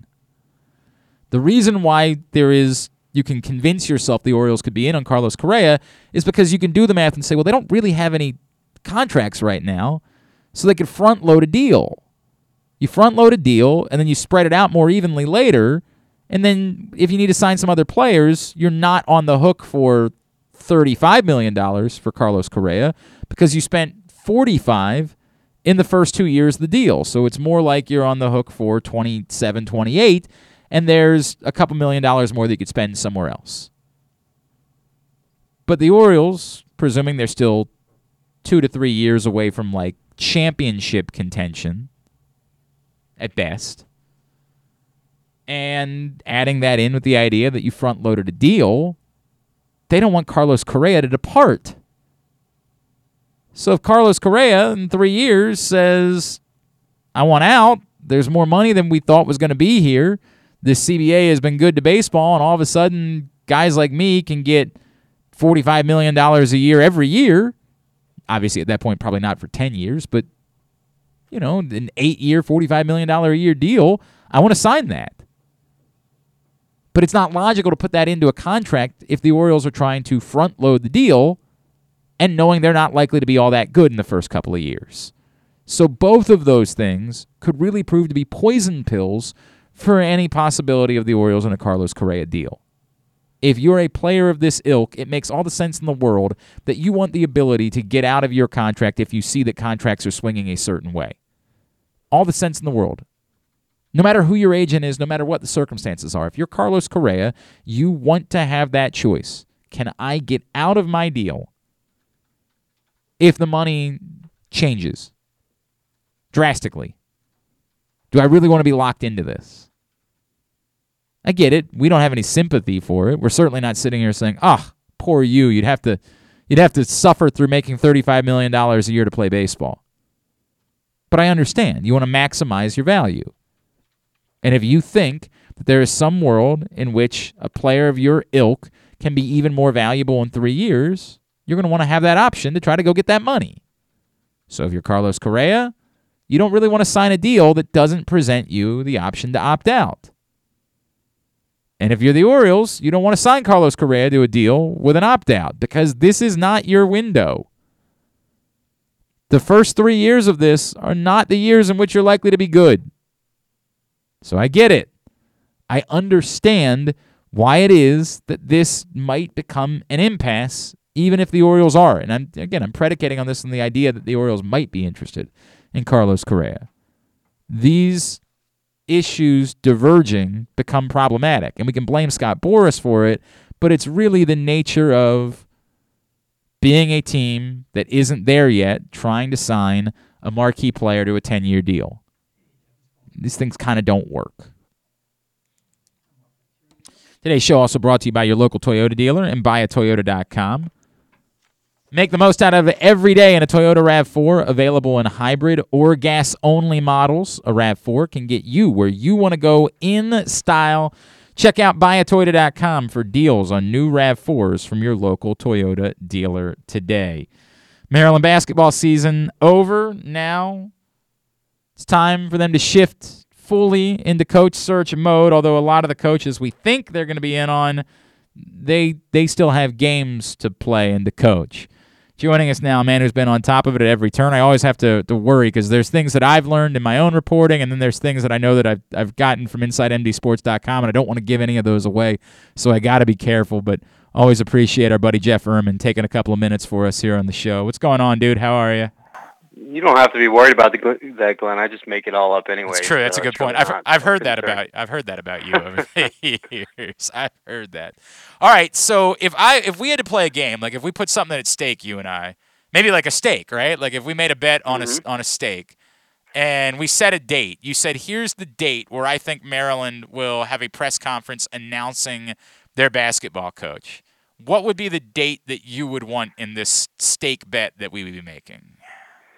That's a good one because obviously it sure seems like they're going to hire someone who's coaching the tournament. So when that person's eliminated, inevitably, probably before the Final Four, do you announce the hire immediately or does it go till after? So I would just say around 2 weeks from today would probably be my guess. That's been my feeling all along. Obviously it depends who they want and if they're still coaching, but usually people move on pretty quickly once they make the decision. So, in the next 2 to 3 weeks. But yeah, if we had to bet, I'd say around 2 weeks from today. Let me go this route. We know obviously that the Rick Pitino thing was never. Well, I mean, we know it was never going to happen. I think you and I might have a similar source on why I knew it was never going to happen. The Andy Enfield thing is not going to happen. Are there any other names that people continue to throw out that you are confident it is not worth continuing to discuss this person's name that's simply not going to be happening? It depends who you're listening to. I think people keep bringing up Nate Oates. That's not happening, but they just refuse to believe it. It was never happening, right? No, it was never happening. $10 million buyout. I mean, come on. We know Maryland's not going to... Even just the sheer salary raise they would have to give him if you took the buyout out of the equation might not be doable. So that one, people still, who else are they still? Eric Musselman, is an extreme long shot. They still talk a lot about him. He's highly unlikely, although, I know that they've discussed him for whatever that's worth, but, he would cost a lot of money. He's got the number 2 class coming in at Arkansas, so that's another one. People like to talk a lot about Juan Dixon, obviously, for sentimental reasons. I think he'll get an interview. I think that's an extreme long shot. And then you just get these random people like Scott Drew or Jay Wright. It's like what? Hang on, Scott Drew was going to Georgia, though. I thought. Yeah. Now that he's not going to Georgia, he's going to be looking for somewhere else to go, though, right? So, I get those every day. People yelling random names. I mean, I've heard one guy said Chauncey Billups. I'm like, did you just? We're just throwing out basketball names. I know basketball names too. Scottie Pippen. Let's keep going. Let's just throw out Gugliotta. I don't know where Vinny Del Negro. Exactly. By the way, this actually sounds like a fun game of you and I just going back and forth saying basketball names. Yeah, we could do it for days.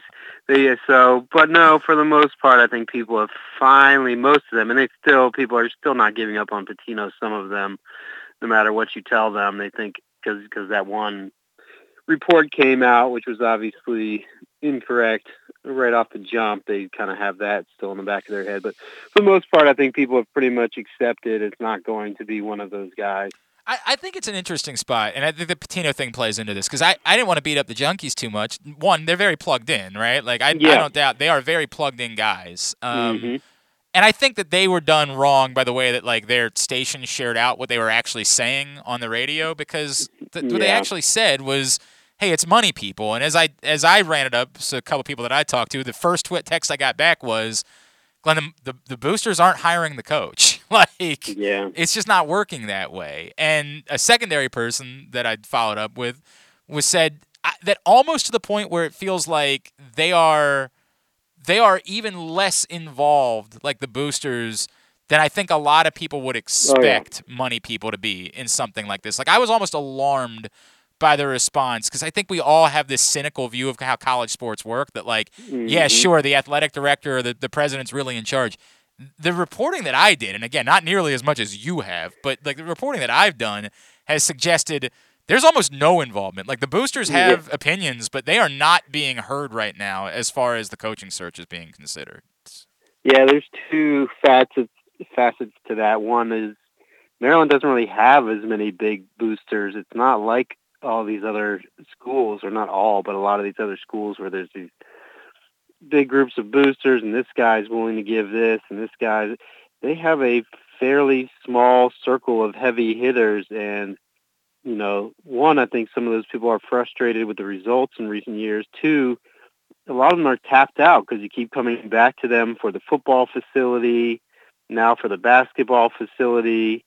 And when you have a small group, you just keep asking the same people for money. So to some extent, I think they're tapped out. To the other extent, Damon Evans is, like you said, running this search on his own. He's not asking for booster advice.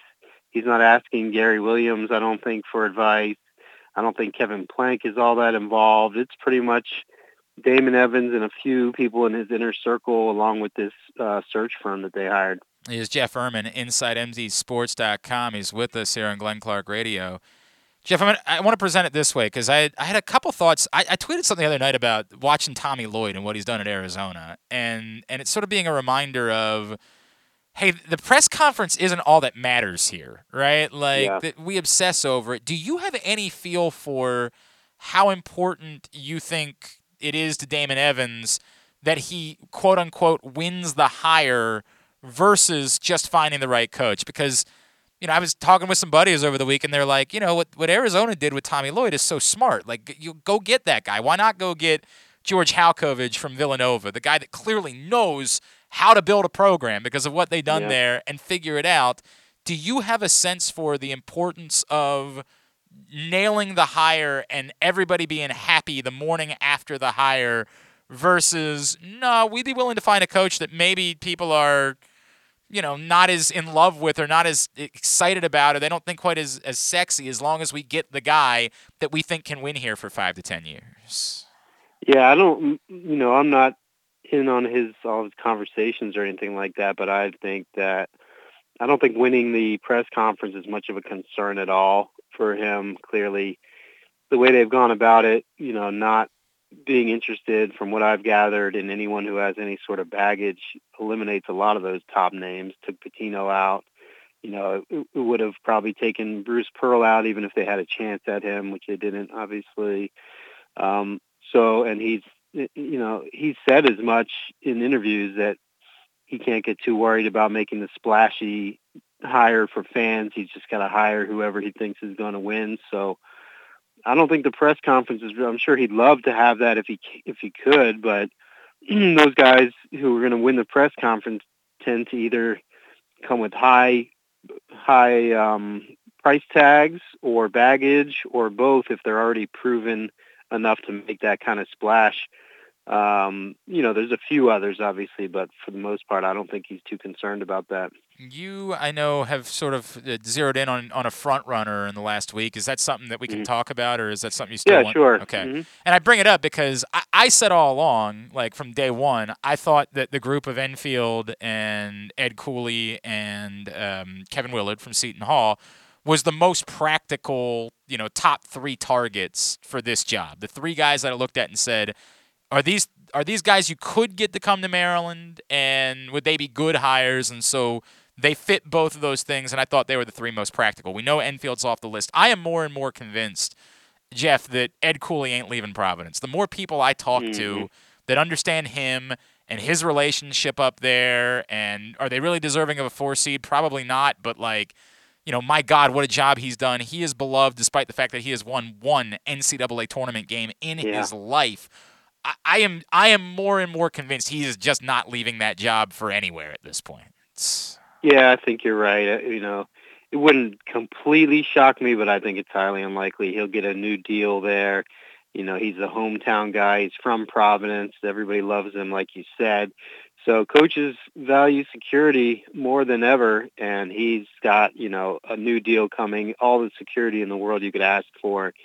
So, and I think they'll pay him pretty well, even comparable to what Maryland would. So, and it's funny, people love him, and I do think he's a good coach, but I don't know if after Mark Turgeon, when the complaint was that you weren't making those March runs, hire a guy who's really never done anything at all in March. That brings us back to the other one, though, Jeff. Yeah. That brings us back to Kevin Willard, who I know you've identified as, and you've made it very clear, like it's not like we know or he's definitely the guy or anything like that, but he's the most reasonable person to identify as a front runner at this point. And based on the math, the three guys that I started with, I 100% agree with you that if you made me bet who's most likely right now, I'd say it's Kevin Willard. But, we got to identify the fact that he's also won one NCAA tournament game, and it's less of a certainty that he's going to win another one here this week than maybe it is for even an Ed Cooley.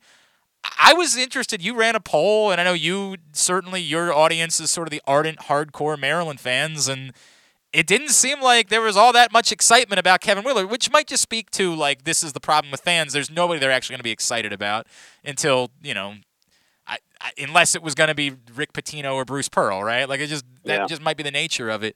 But this, to me, still seems like it's always been the most likely or the most practical potential hire. And yet, I do think there would be a few people that would respond and say, tell me exactly how he's not Mark Turgeon Part 2.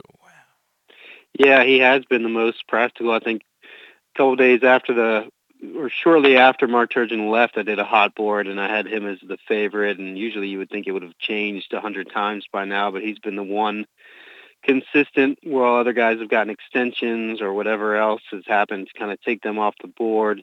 The question, I do think he's a good coach. He's done good things. The question is, and Seton Hall is a tough job, how much does, boosting his resources and branding and everything else from Seton Hall to Maryland, does that have an equivalent effect on his results?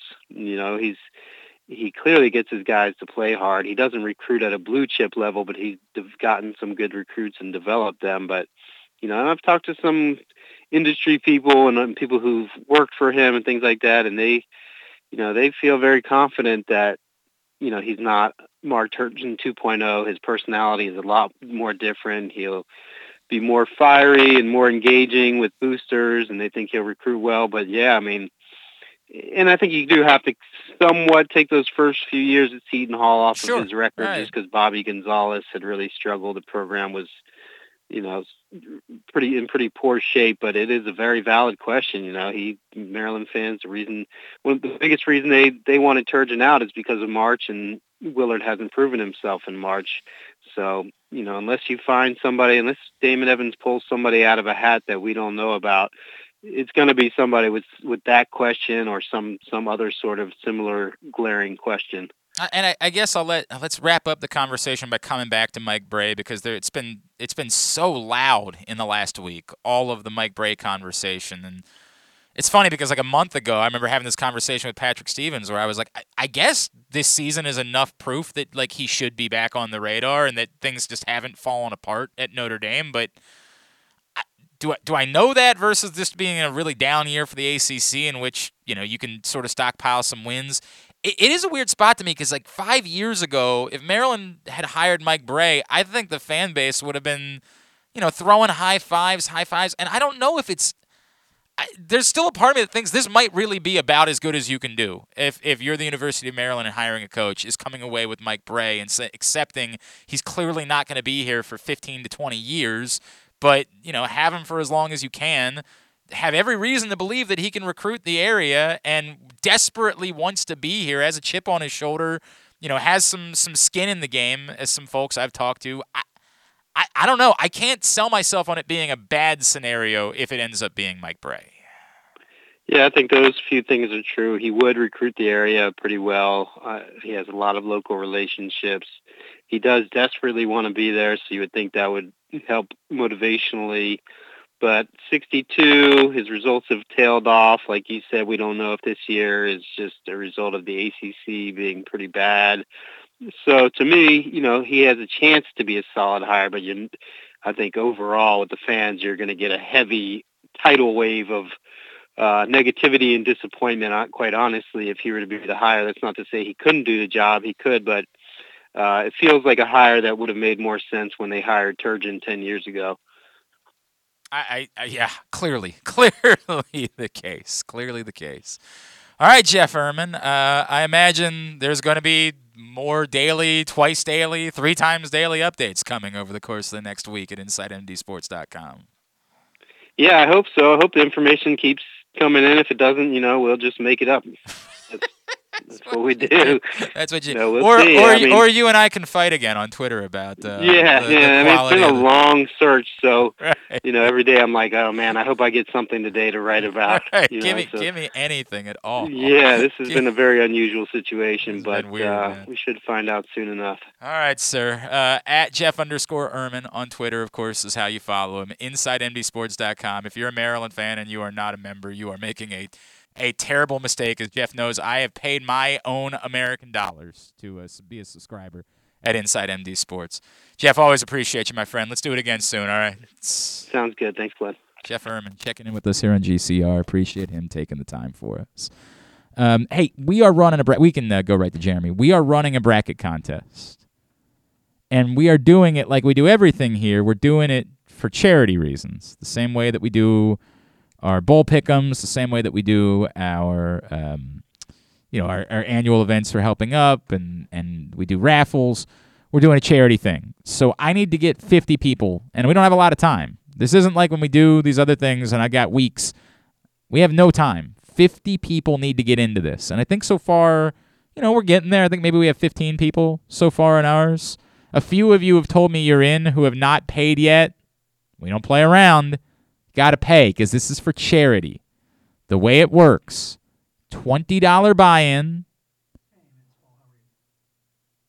$500 to the winner, $250 to whoever finishes in second, and then the other $250 we're rounding off and we're shipping it over to our friends at Show Your Soft Side for all the incredible work that they do.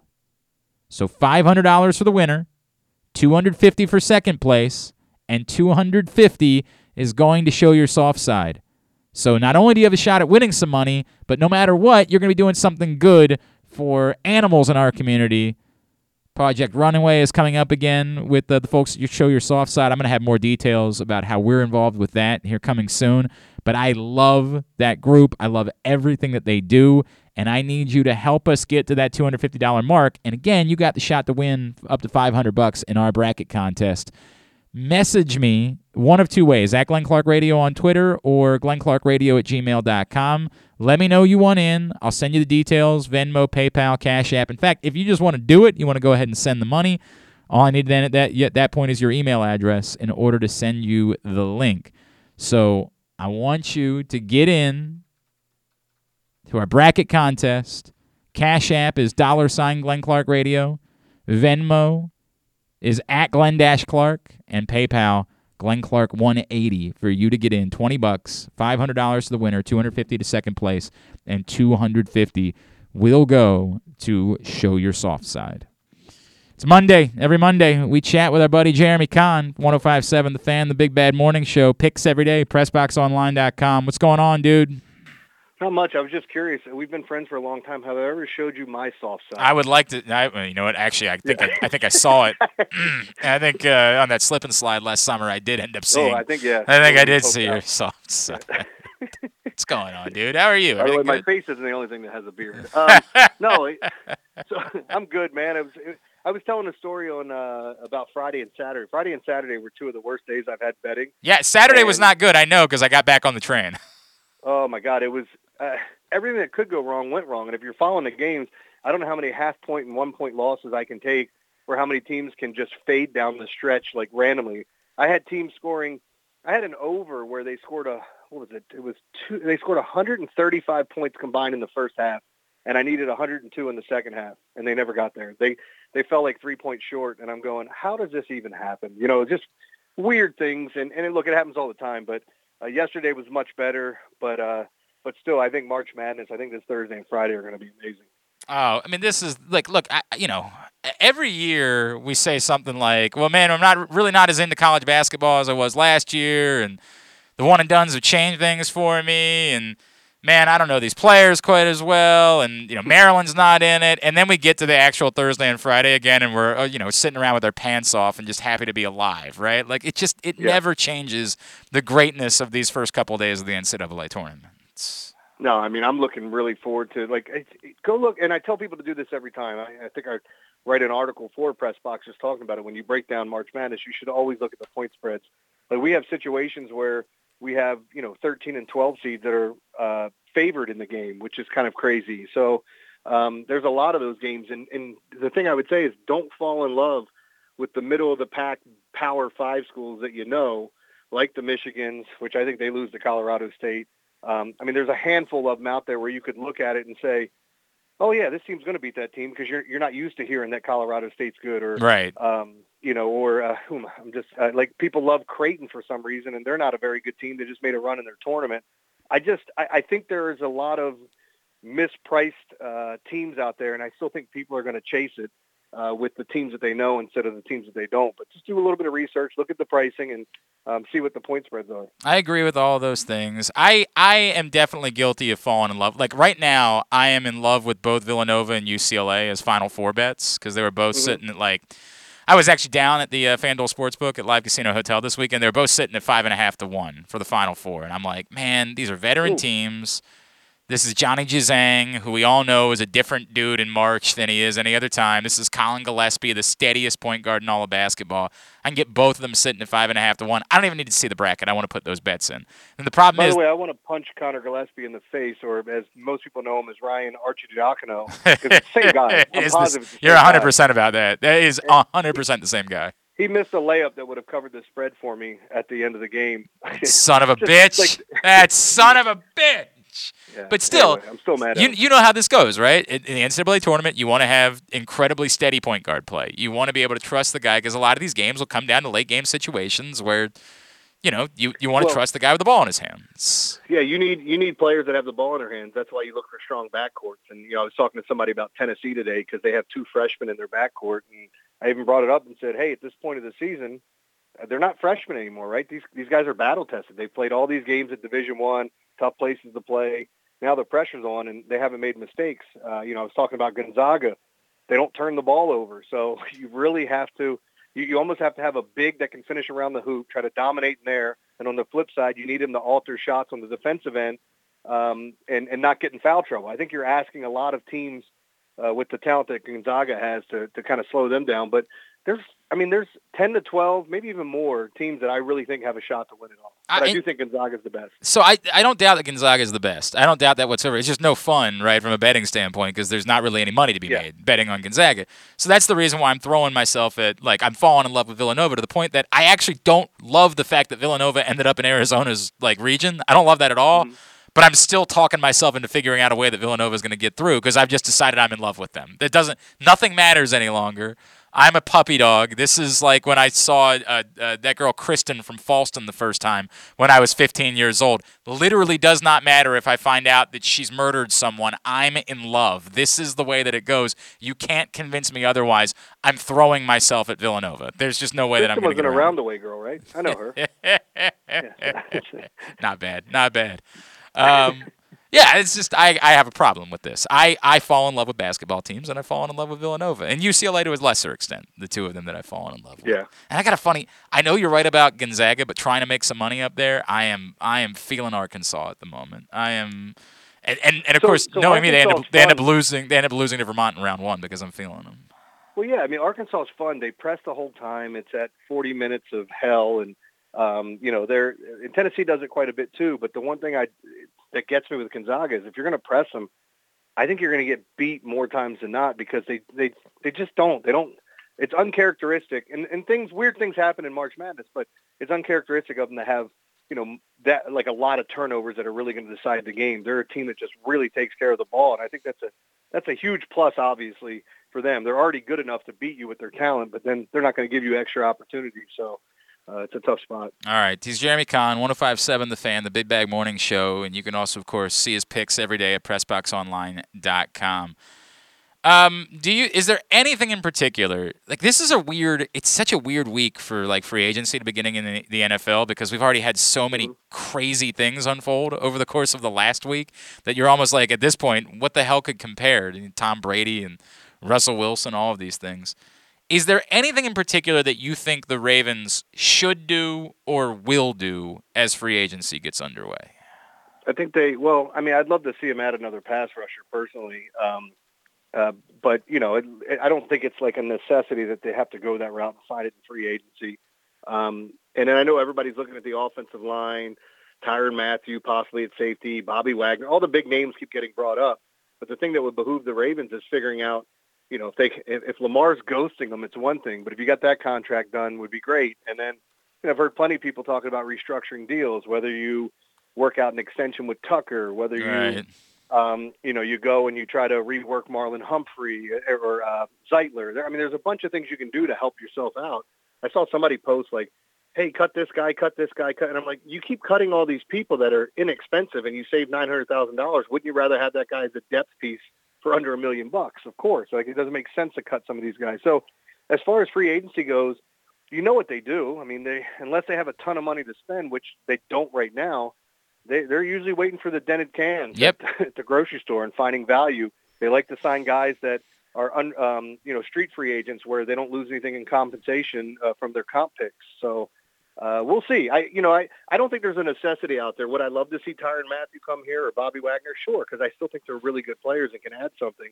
And this team's getting healthy. So I don't think there's a necessity for me on the free agency market. And by the way, I'm waiting for this last big domino to drop, which I think is the game changer, is where does Deshaun Watson end up?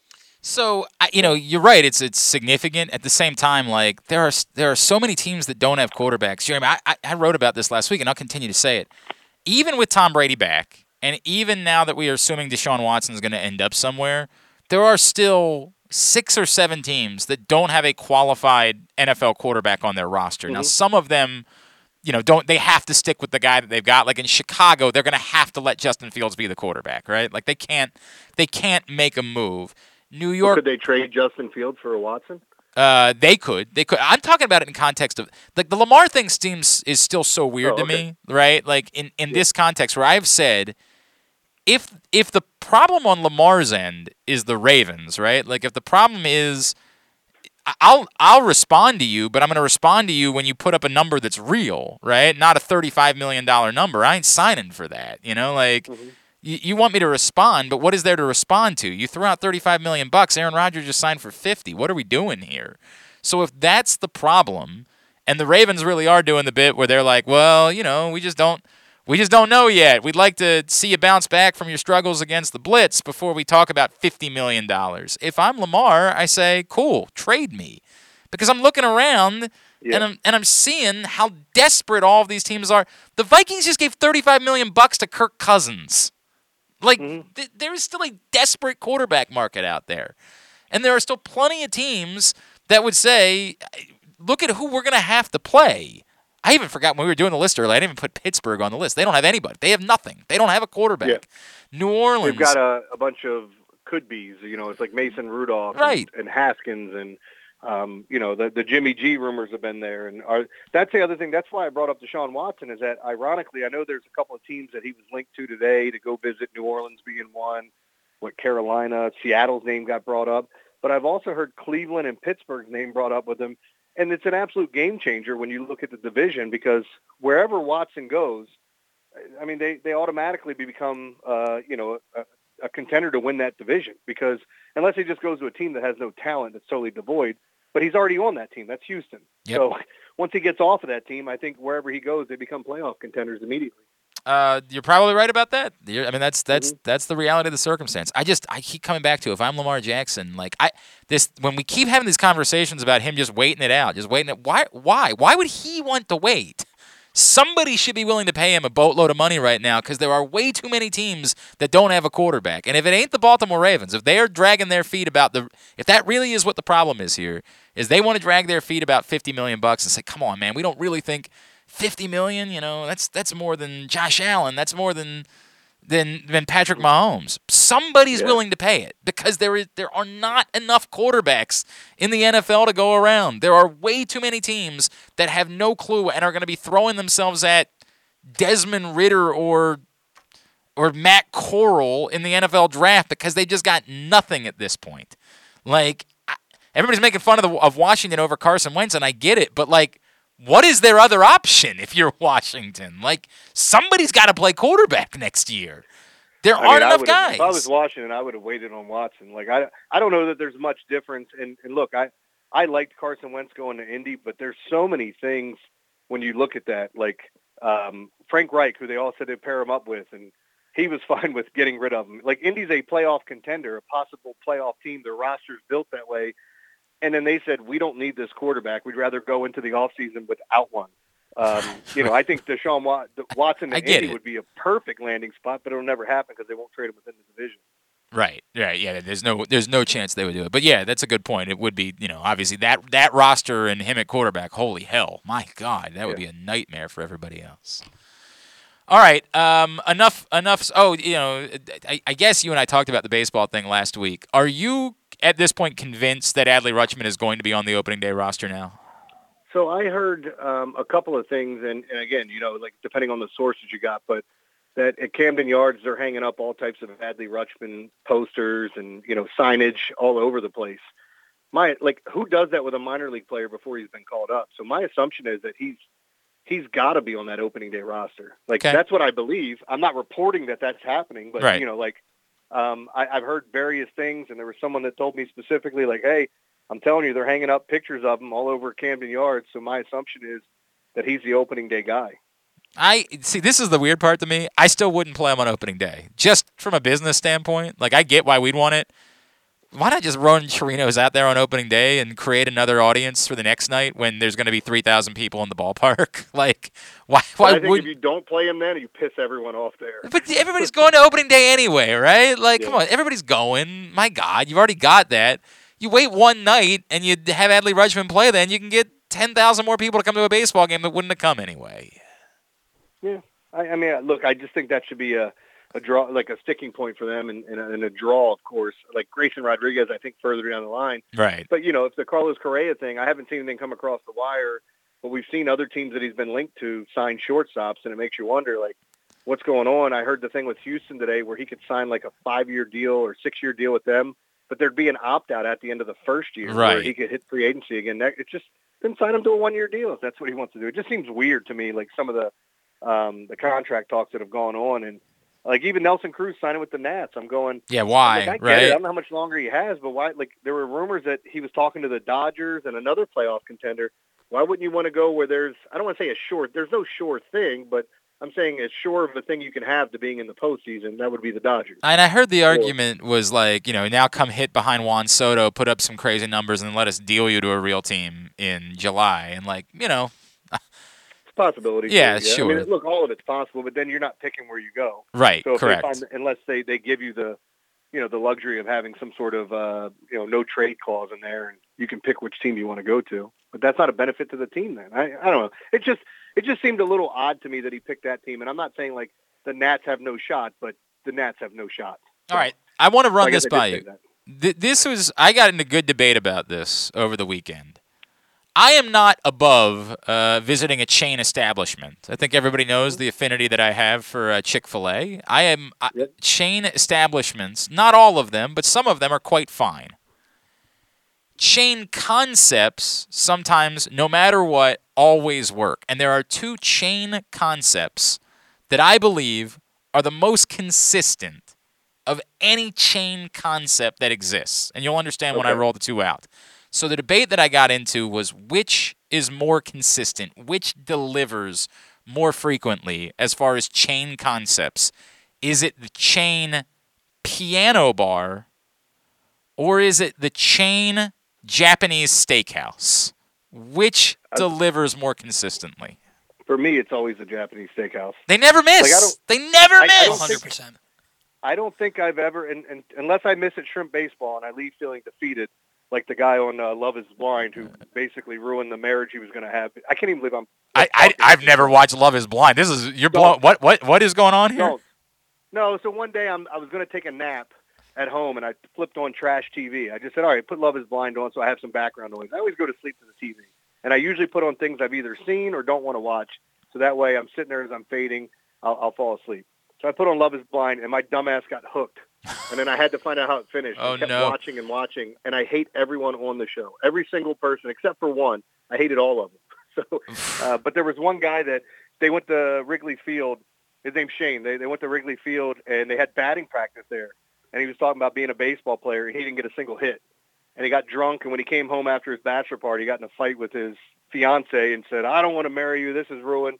So then they show up on the wedding day, and then I'm not going to ruin it for anybody. All right. Well, I assure you I'm not going to be spending any time with it, Jeremy. I promise. I'm telling everyone out there, do not watch this show. It is awful. It's trash TV. I mean, you can get sucked in really easily, but it's just bad. Oh, yeah. I can't believe you spent time with Love is Blind. But that being said, back to the Japanese steakhouse. Yes.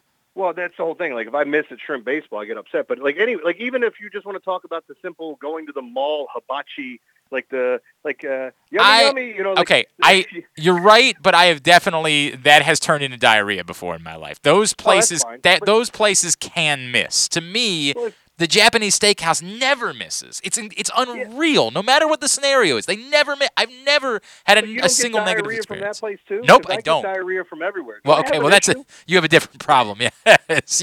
If I'm peeing out the rear end, does that mean I have problems? Or should I you might want to go see a doctor or something. Oh. But I stand by the piano bar. Is always a lot of people bringing up like, well, you could go to a piano bar on a Tuesday night and nobody would be there and it would be the same experience. The chain piano bars are not open on Tuesday nights. I'm talking about the big chains that are only open in big urban areas on big nights where there's going to be massive crowds, and you go in every time, and you know they're going to play the same damn 10 songs. They're going to play Sweet Caroline, and everybody's going to get up and hold hands and sing along, and it's going to be a magical moment despite the fact that you make fun of the song all the time because the Red Sox sing it. Like, it never changes. To your point, there's a great one in New Orleans, and I think some people go to it. It's the best bar in America. But when you're in New Orleans, that place is awesome. But you got like, what is it, Cat's Pajamas or whatever the hell that place is called, Meow Mix. I don't know the karaoke bar that everyone goes to down there. Oh yeah, right, a little bit further down the street. Yeah, I know the place you're talking about. So there's something for everyone. Like they have a tiki bar in New Orleans that you wouldn't even think of, and it's amazing. So, but the piano bar, that's a great one. That's a great pull that I think a lot of people don't think of, but.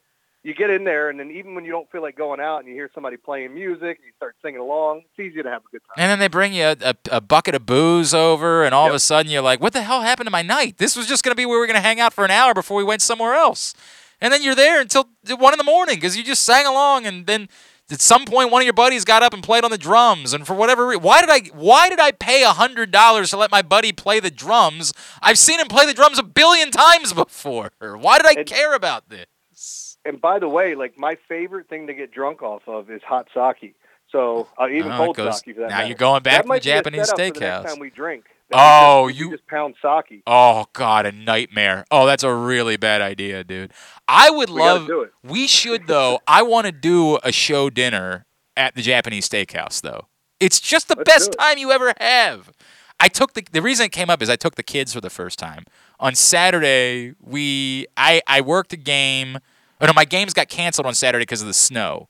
So we had nothing to do. I took the kids out. I think we went to the trampoline park, and then we were gonna go to dinner. And I was like, I bet they'd have a great time, right? Like they'd never been. I bet they would while out seeing all the same stuff for the first time, seeing the do with the volcano bit, every single layer of it, and they were losing their minds, right? Like they were losing their minds. It was the coolest experience they ever had in their life, and it's just the crap Japanese steakhouse in a strip mall, like it's the same. There's nothing special about it in any way except it's always special. It's delicious. Always. God, it's always good. It's always good, man. I loved it. Oh, hey, speaking of shows to not spend any time with, did you watch Inventing Anna? No, my wife. Don't. Okay. Stay the I hate F her accent. away. It starts the accent. You think it can't get worse than the accent because the accent is god awful, and somehow it gets way worse.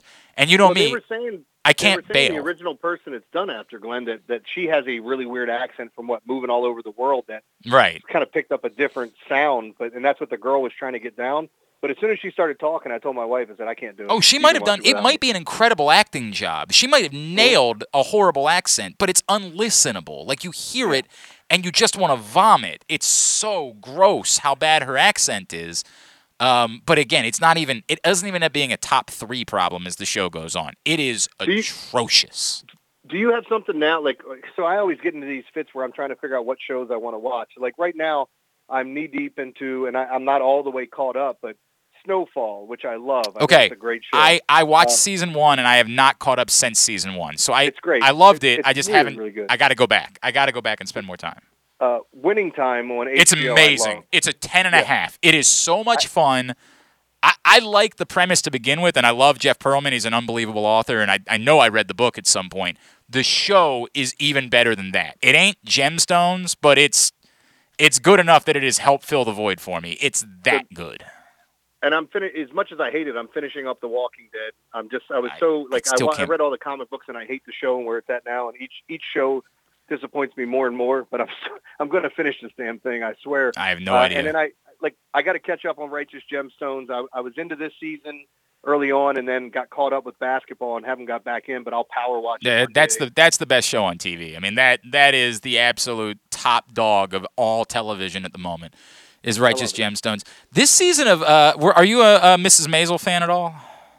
I do, but that's another one where I watched the first season and never got back into. Yeah, this is a weird season where it's just sort of plodding along, and they're not I think I'm into episode 5 at this point, and I'm waiting for something to happen. And I get that's not the point of the show. The point of the show is the delivery and the throwback comedy that they give you, and it's tremendous. It continues to be really good. I just keep waiting for something big to happen this season, and we haven't gotten there yet. So that's the only issue I've had with it.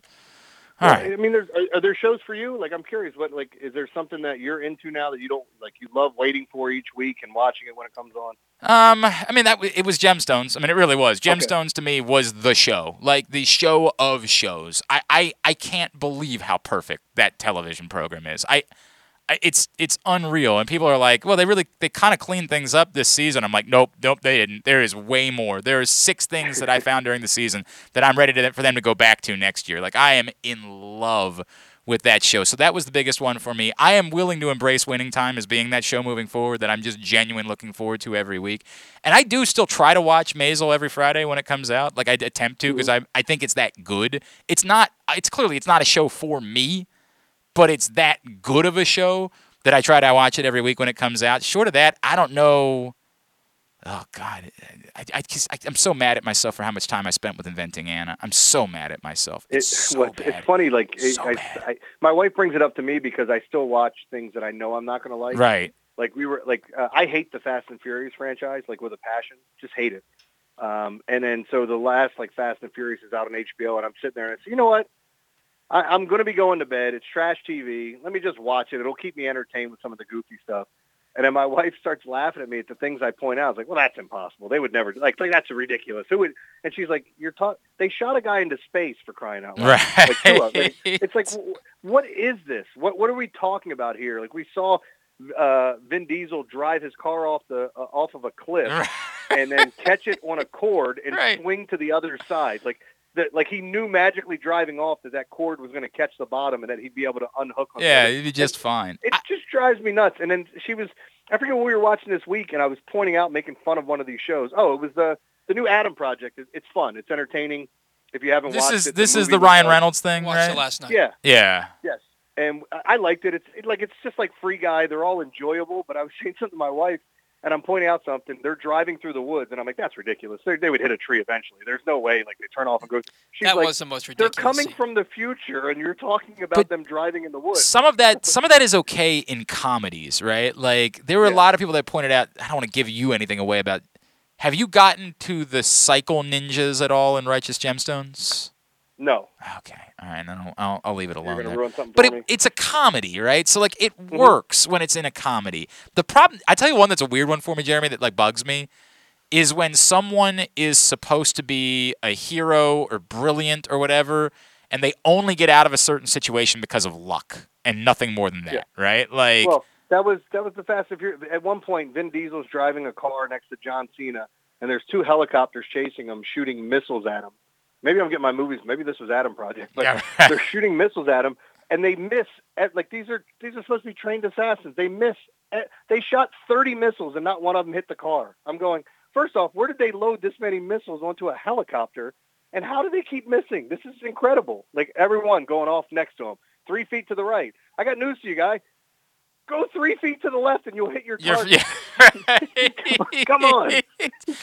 I can live with like there being gunfire and somehow you miss. Like I can live with that. It's when clearly the only reason why you survived a certain situation is because like a tree fell or something like pure dumb luck that kind of proves you're not worthy of the attention we're giving you. You're not that great. You just got lucky. That's it. Like, that's the problem that I have. And I wish I could think of a great example of this. I can't off the top of my head. But it happens to me all the time when I'm watching, like, even a superhero movie. I'm like, no, they just got lucky and nothing else. They're not worthy of it. That's what happens, man.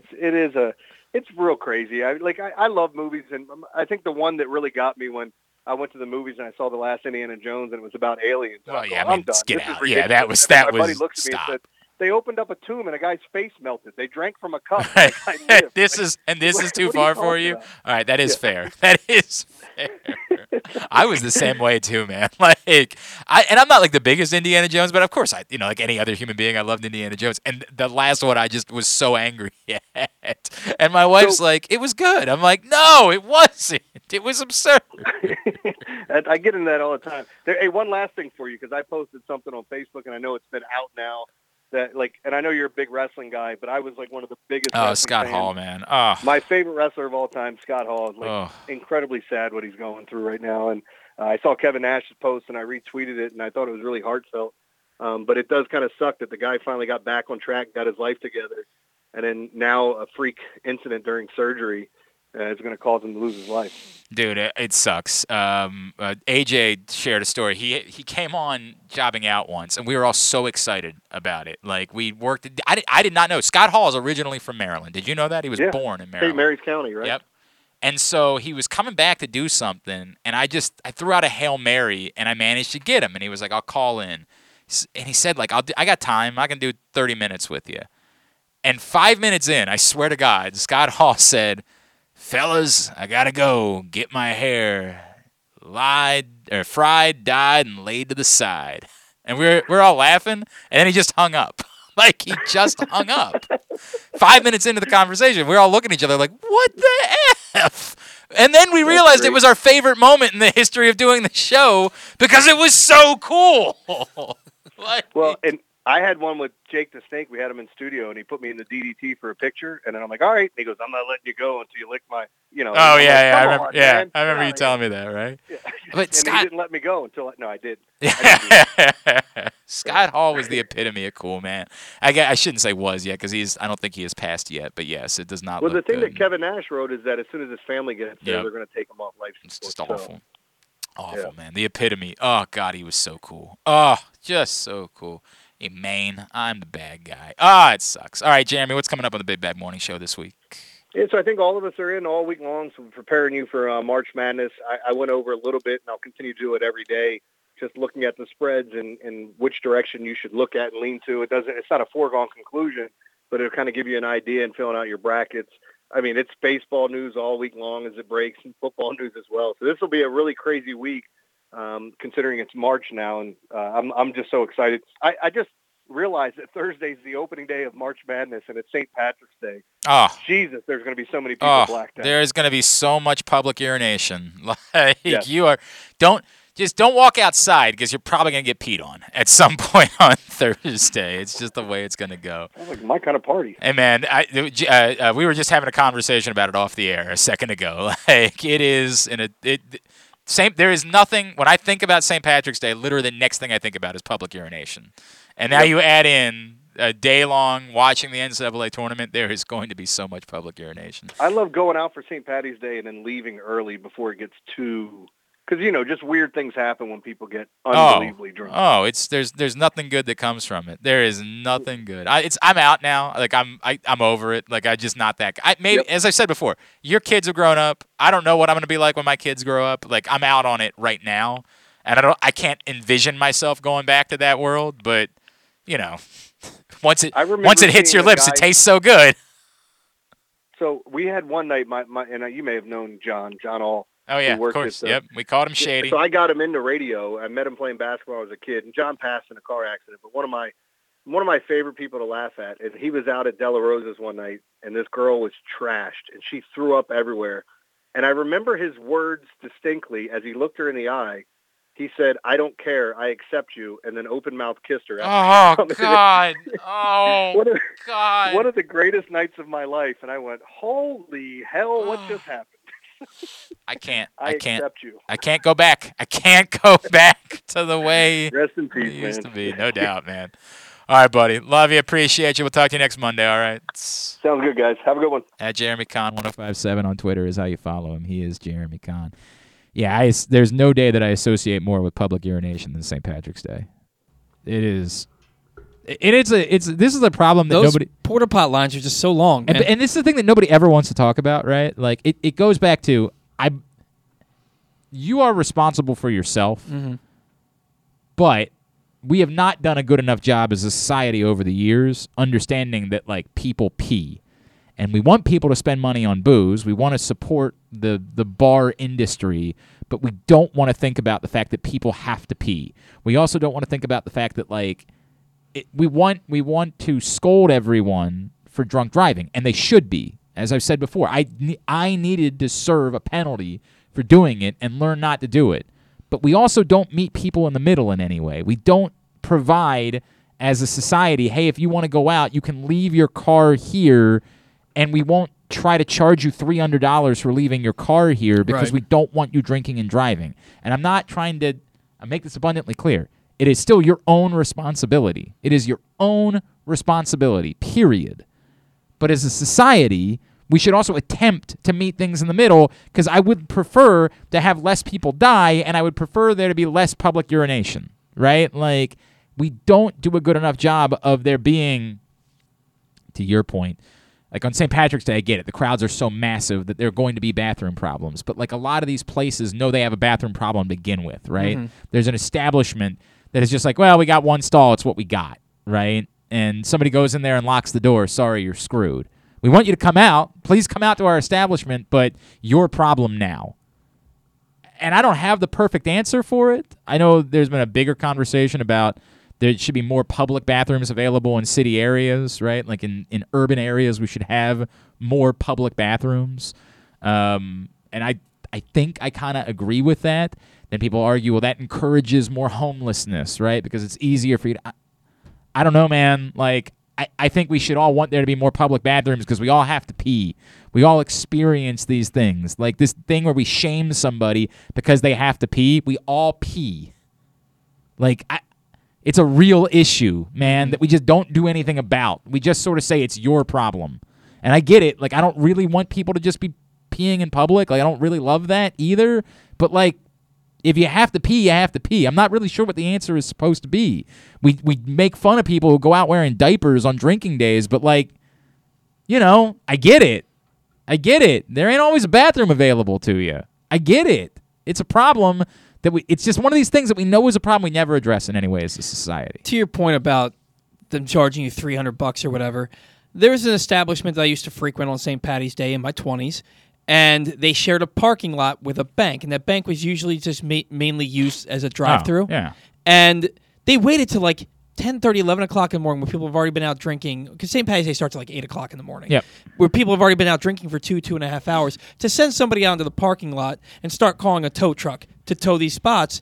And then people found out about it, and you're saying, well, you got to move your car or we're having it towed. It's a moneymaker. When they're already drunk. Instead of, there's no, and I get it, it's not really the bank's problem, you know what I mean? Like, Right. It's not their problem, but it becomes a moneymaker. The bank does a relationship with the tow truck company. The tow truck says, we'll give you kickback if you let us come tow cars because we're going to make money off of it, so we'll give you some money. And so the bank says, now we have a chance to make some money. I get it. I get it. It's still a jerk I move. understand it.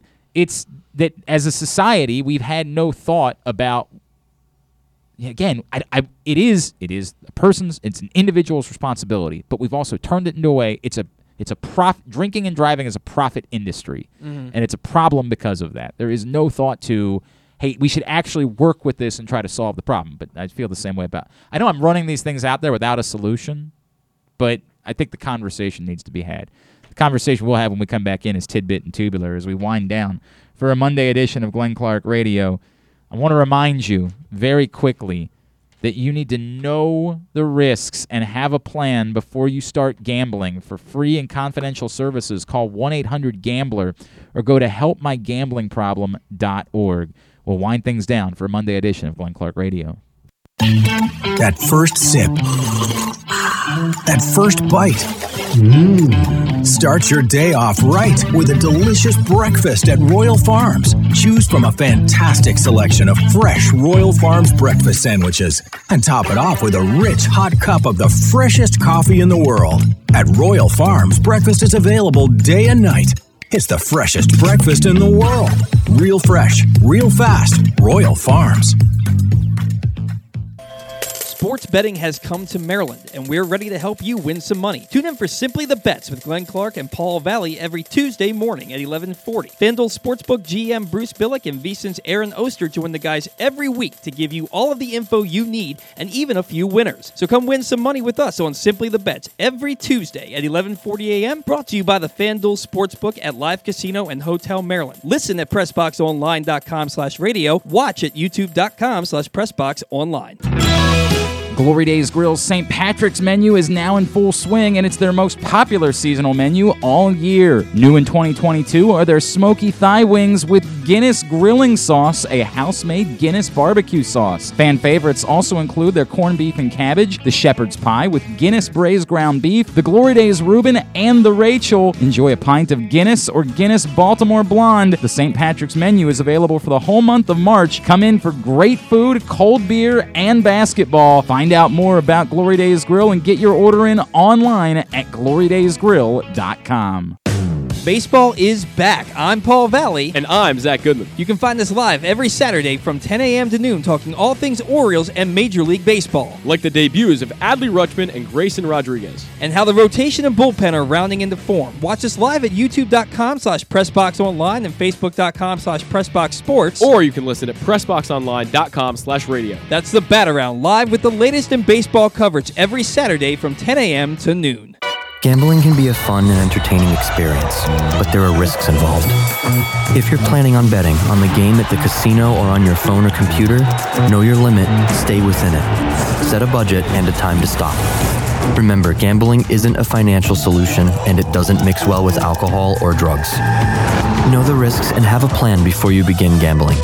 For free and confidential services, call 1-800-GAMBLER 24/7 or go to helpmygamblingproblem.org. We can't imagine why you'd want to, but you can watch GCR live. It's at facebook.com/PressBoxSports and try to guess whether these guys are wearing any pants. All right, if you want some cold water to be thrown on the Carlos Correa hopes, that came this morning. Mike Elias meeting with Orioles beat writers, and, you know, this shouldn't come as a surprise, but he says it's unlike, this is from Rock Cabaco. Mike Elias says it's unlikely the Orioles will be in multi-year mode with free agent contracts. There's something very weird about that. Like, it's almost weirder that you would sign anybody to a one-year deal. And I get it, like, you have to fill a roster at some point, but, like, why spend any money at all? Why spend any money on anyone if they're not going to be a part of this moving forward? Like, what is the point right now? Like, if you're... I get it. They've already done it with Jordan Lyles, but you need somebody in your starting rotation. If you're gonna go, because we saw what happened last year. If you're gonna go into this season and not make a commitment to a shortstop or somebody, then why would you sign somebody for 1 year when you can just you can make it a competition between Urias and Jorge Mateo? That's what I would do. And just see what they have. There's no point to me in spending money on a 1 year deal. Like, if you're gonna do something, do the Correa thing. Right? Mm-hmm. The pitching argument, well, somebody has to pitch, right? Like, that's the argument. Okay, but that can be somebody on a minor league deal. Why would you spend money? They spent money on Jordan Lyles. Okay, it's not a lot, but, like, they did. I would just say, what is the difference if you're not going to be any good, what is the difference in spending money on anyone on a 1-year deal and just finding the next Matt Harvey, the guy who was it over the weekend that signed for a minor league deal? God, I don't even remember who it was. I saw somebody that signed for a minor league deal. Or I know there was a rumor about Danny Duffy too. Yeah. Danny Duffy would probably still be some actual money at this point. Yeah. Like I don't know exactly what it would be. Probably like $8 or $9 million. I imagine. Something like that. But I would almost say, like, what's the point? What is the point of spending $9 million on Danny Duffy? You look at how bad the rotation was last year, and I get it. If you're not going to be good, why does it matter? But at some point, you have to make baseball at least watchable. And last year was not. I even tuned out, and that's big. And I'll come back to that. I disagree with that. I disagree. In the coming years, there will be an argument for that, right? Because there's just no benefit to you. But knowing that in this new system, you can still be in the draft lottery next year, if you're not going to be good anyway, what is the point of trying to be closer to 500? Mm-hmm. Why spend money to be 5 games under 500? Down the road, there's an argument for that, right? If you're not going to be in the draft lottery, then maybe one guy makes a slight difference. But right now, you're still not there. I'll never understand spending money. Now, if you're doing something that impacts you for a few years, it's why this quote irks me. Spend money. Spend money on a multi-year deal because that guy might be around. There might be a trade chip for you at some point, right? Like doing the thing where we keep saying we can sign anybody. People really genuinely believe that you could turn Matt Harvey into a trade chip. That was with his 6.5 was ERA. Never, ever, ever happening. Well, I think the best argument you can make for why you would sign somebody is you're going to have a lot of young pitchers in your rotation and in your bullpen. So if you want to sign somebody who you know can play good defense up the middle to be better for your younger starting pitchers. Because it helps build their confidence. Yeah. That's a better argument for signing a shortstop, right? Like, why are you spending actual money on a pitcher for 1 year? For 1 year. I get it. The argument is because somebody's got to pitch. You have to have somebody eat up those innings. You know, I understand that's the argument, but I'll keep coming back to that can be a guy on a minor league deal. That can be a minor league free agent that you just say, you're the guy, no matter how bad it is, we're sending you out there every 5th day to get us through the season because somebody's got to pitch until we think we have pitchers. Until Grayson Rodriguez is ready and somebody else pans out from this group, until we have pitchers, I would just throw somebody out there, and I get it. There'd be but I don't want to watch Matt Harvey pitch every 5th day. I don't. Is it going to be that drastically different? Are you suddenly going to say to yourself, I have to watch because Danny Duffy is pitching tonight and the Orioles are 10 games under 500 in May? It's not my money. I don't really care, right? You know, they want to spend $8-9 million to go get somebody. To me, the only guys that are worth spending money on are the guys who are going to be around for a little while. I'm not 1-year deals. I get the argument. The argument I gave you about having good defense behind you is the only one that I can really give you that makes any kind of sense. It would have made an argument for Andrelton Simmons, right? Like, you want to make an argument that if you acquire Andrelton Simmons, it will help make your pitchers better? 1,000%. I'm listening to that argument. It's been the argument. They've signed a couple of veteran shortstops in recent years. You know, I don't know how much of an impact it's made, but they've done it. I'll listen that helps make your pitchers better. But that's the only real argument that I'll listen to about a 1-year signing is something that you think will help you in improving the young pitchers that you have. I feel like there was something else I needed. Oh, Fernando Tatis is out for a little while, and that's a bummer. Fractured wrist. It's going to sideline for several months. As you know, I cheat on the Orioles with the Padres in recent years, so it's a bummer for me as a Padres fan that we're not going to see Fernando Tatis for a little while. Glory Days Grill. Oh, love me some Glory Days Grill. The St. Patrick's menu is available right now. It includes the Reuben, the Rachel, the smoky thigh wings with the Guinness grilling sauce. So much more. The shepherd's pie with the Guinness braised beef. All available at your neighborhood Glory Days Grill. GloryDaysGrill.com is the website for you to get your order in. I didn't even notice Proctor was hopping in. Proctor says, about Inventing Anna. It was crazy what that chick tried to pull. Almost amazing, but the show was meh at best. It's exactly how I feel.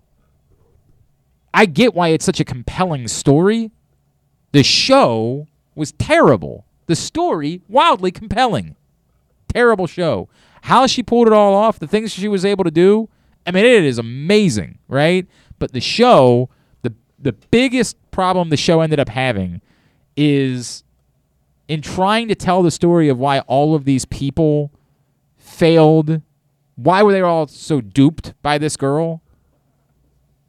they end up telling a story like they've also been duped, but the show itself has been duped by the girl. And they try to present it as though this girl has redeeming qualities and this girl is somehow the hero of the story. And she ain't. She has no redeeming qualities. She's a fraud. She's a scam artist. That's all she is. There's nothing else there.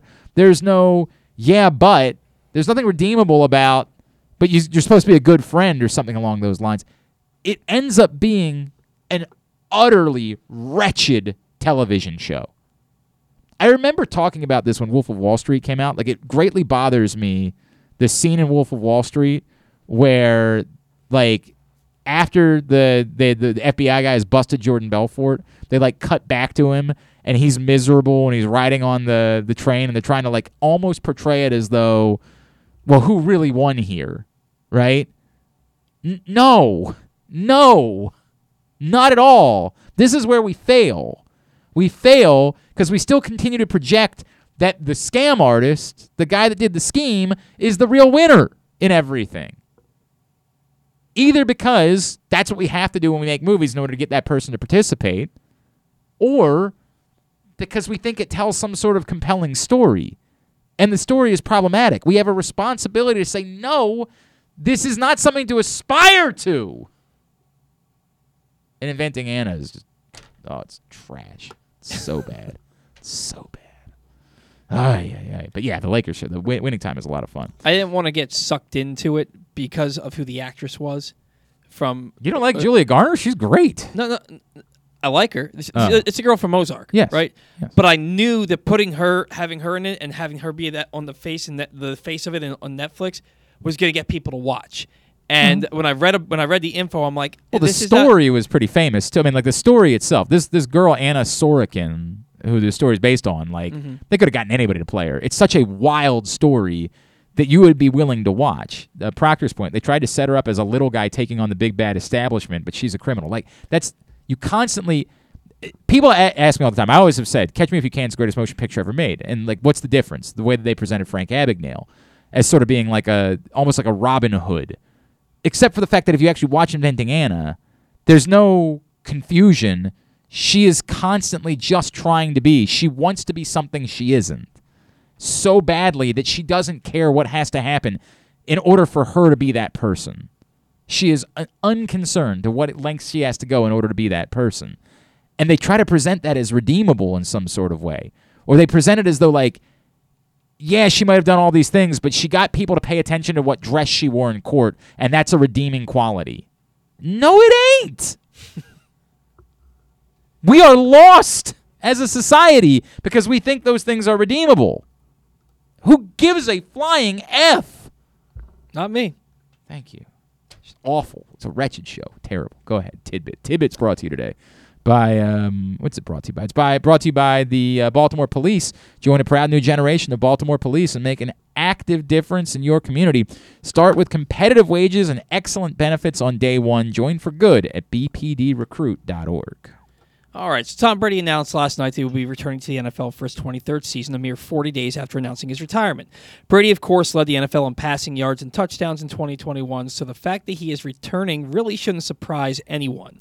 Did you know that if Tom Brady throws for 39 touchdowns in 2022, which he almost certainly will, assuming he isn't traded, he will become the Buccaneers' all-time leader in touchdown passes, passing Jameis Winston's 121 touchdowns. Of course, one record that Brady owns that will be hard for anyone to pass is his 7 Super Bowl victories, more than any other franchise. Aside from Brady, which players hold the most championships in the 4 major sports in America? I'm going to give you the name of the guy in the NHL because there's just no way you were ever going to get it. So say that one more time. So which player in each of the 4 American sports has the most championships? The most championships won. Right. So I'm going to give you the name of the guy in the NHL. Okay, fine. Go ahead. Henry Richard. Henry Richard, with an I. It's Richard, but that's okay. Oh, Richard. Oh, yes. Do you think you would have gotten it? I wouldn't. It wouldn't have been anywhere near the close. I mean, if we had been here for a long time, I might have gotten to it eventually, but I'm fine with you just giving it. How many did he win? 9? 11. 11, okay. Okay. Wilt Chamberlain. No. Bill Russell, sorry. Bill Russell, that's exactly 11 Bill with Russell. the Celtics. I did know that. I don't know why I blanked there. And One other hint I'm going to give you, because it's a caveat needs to be said. The other guy in the NFL, it's NFL championships. It's not just Super Bowl. Oh, because I was going to guess Charles Haley, but he was only 5.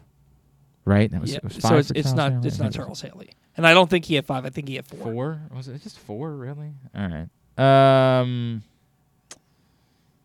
It includes NFL championship. Hey, I don't know. I really don't know. I'm going to go back. Is baseball Yogi Berra? Baseball is Yogi Berra. He won 10 with the Yankees. You have 1 left the NFL. Oh, Proctor actually knew that. That's well done. Oh, he wants to guess Vinatieri, but no, it's not Vinatieri because we just learned it's... And he said player, not coach, so it's not Vince Lombardi. Correct. A player that won championships. Otto Graham. Otto Graham. He won 7 with the Browns. No. 7 NFL championships. Oh, man. That's wild. That's a. I just totally pulled that. I am impressed. I don't know if I'm more impressed that you got Otto Graham or that you knew who Henry Richard was. Well, I mean, Richard. Okay, that's a different. We'll have a conversation about that another day because it's already 12:26. Wow. Nicely done. That's totally random. Nicely done. That's just a lot. Honest to God, nothing more than an old football name that I thought of, and that's the reason why I said it. Wow. That was cool. Hey, coming up tonight, Stan the Fan Charles and Ross Grimsley are back with you on Facebook Live, and they'll be chatting with Doug DeCinces. A lot to discuss in the fallout from the CBA. Of course, Doug DeCinces, someone who was a player rep during his career, so he'll give some perspective on the end of the lockout and what's coming up next. Doug DeCinces joins Stan the Fan and Ross Grimsley tonight on Facebook Live. You will want to make sure you check that out. And if you miss it live, you'll be able to watch it tomorrow, facebook.com/PressBoxSports or at PressBoxOnline.com/video. And that's tonight at 7, by the way, if you want to watch it live. Here's what's coming up tonight, Totally Tubular-wise. Totally Tubular is brought to you by... it's brought to you by Live Casino and Hotel. Don't forget, we'll be back this Friday in the FanDuel Sportsbook at Live Casino and Hotel. Rodney Elliott and I will be hanging out with you from 12 to 4, watching games, giving you advice. I told you yesterday to bet the under in the Big Ten title game. If you had been there, you would have been cashing in on that. Also, we will have great giveaways. They have these really cool cups at Live Casino Hotel that when you put liquid in them, they turn red. It's very neat. And so we're giving some of those away yesterday. We'll have great prizes Friday afternoon as we're hanging out there. Of course, every day during the first weekend of the tournament, Live Casino and Hotel, the FanDuel Sportsbook, will open at 9 a.m. So 9 a.m. Thursday, Friday, Saturday, and Sunday. And if you make a $50 bet on any game in the NCAA tournament this year, whether you win or not, hold on to your ticket, and you'll be entered into the hopper. You'll win a bracket bonus. Somebody's going to win a $500 bracket bonus despite losing on their bet. So make sure you get down to the FanDuel Sportsbook at Live Casino and Hotel. All right, here's what's coming up tonight, Totally Tubular-wise. The Players wraps up this afternoon on Golf Channel as they have been playing through rain and wind, but that'll wrap today. Golf Channel for round 4 at 1 o'clock. Big Ten Network Plus, Georgetown and Maryland baseball at 6 o'clock. NBC Sports Washington, Wizards Warriors at 10. ESPN for Nuggets Sixers at 7:30. Bucks Jazz at 10. NHL Network Coyotes Senators at 7:30. Tennis Channel, more coverage from Indian Wells at 2 o'clock. Nice to see Tommy Paul knock out Sasha Zverev last night. That was a big win. USA Network for Man City and Crystal Palace at 4. And the WWE Raw tonight at 8 as well on USA. Some non-sports highlights. Marissa Tomei is going to be on the Tonight Show starring Jimmy Fallon. Marissa Tomei. Everybody loves Marissa Tomei. Aunt May. I love me some Aunt May. There you go. Pretty saucy night on A&E. You have Secrets of Playboy at 9 and the Chippendale Murders at 10. And then The Gilded Age and My Brilliant Friend at 9 and 10 on HBO. People do like The Gilded Age. I've heard a lot of good things about that. I have yet to check it out. I spent no time with it myself. But it's on the home box office, so it's got to be good. All right. Thanks today to Jeremy Kahn. Thanks also to Dan Duquette, as well as to Jeff Ehrman from InsideMDSports.com. We'll get it all up in the greatest hits section of the Archives. tab at GlennClarkRadio.com. Patrick Stevens will join us tomorrow. Brenda Fries, yay, nay. I'm going to send another email. Expected we to should chat have with her Brenda tomorrow. Fries tomorrow. And I believe also Antoine White, who is the women's coach at Mount St. Mary's, is Yes, no men's team made it into the tournament, but 2 area women's teams are in, so we will catch up with them before the tournament gets underway. Thanks to everybody at PressBox, all of our great sponsors and partners, Glory Days Grill, Royal Farms, the Baltimore Police, Grade 8's Memorabilia, Live Casino and Hotel, Underdog Fantasy Football, Blue Line Canine, your local Toyota dealer, buyatoyota.com.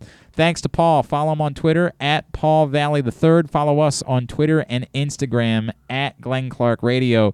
Have a great Monday night. Go nobody. Duke sucks. Ohio State sucks too.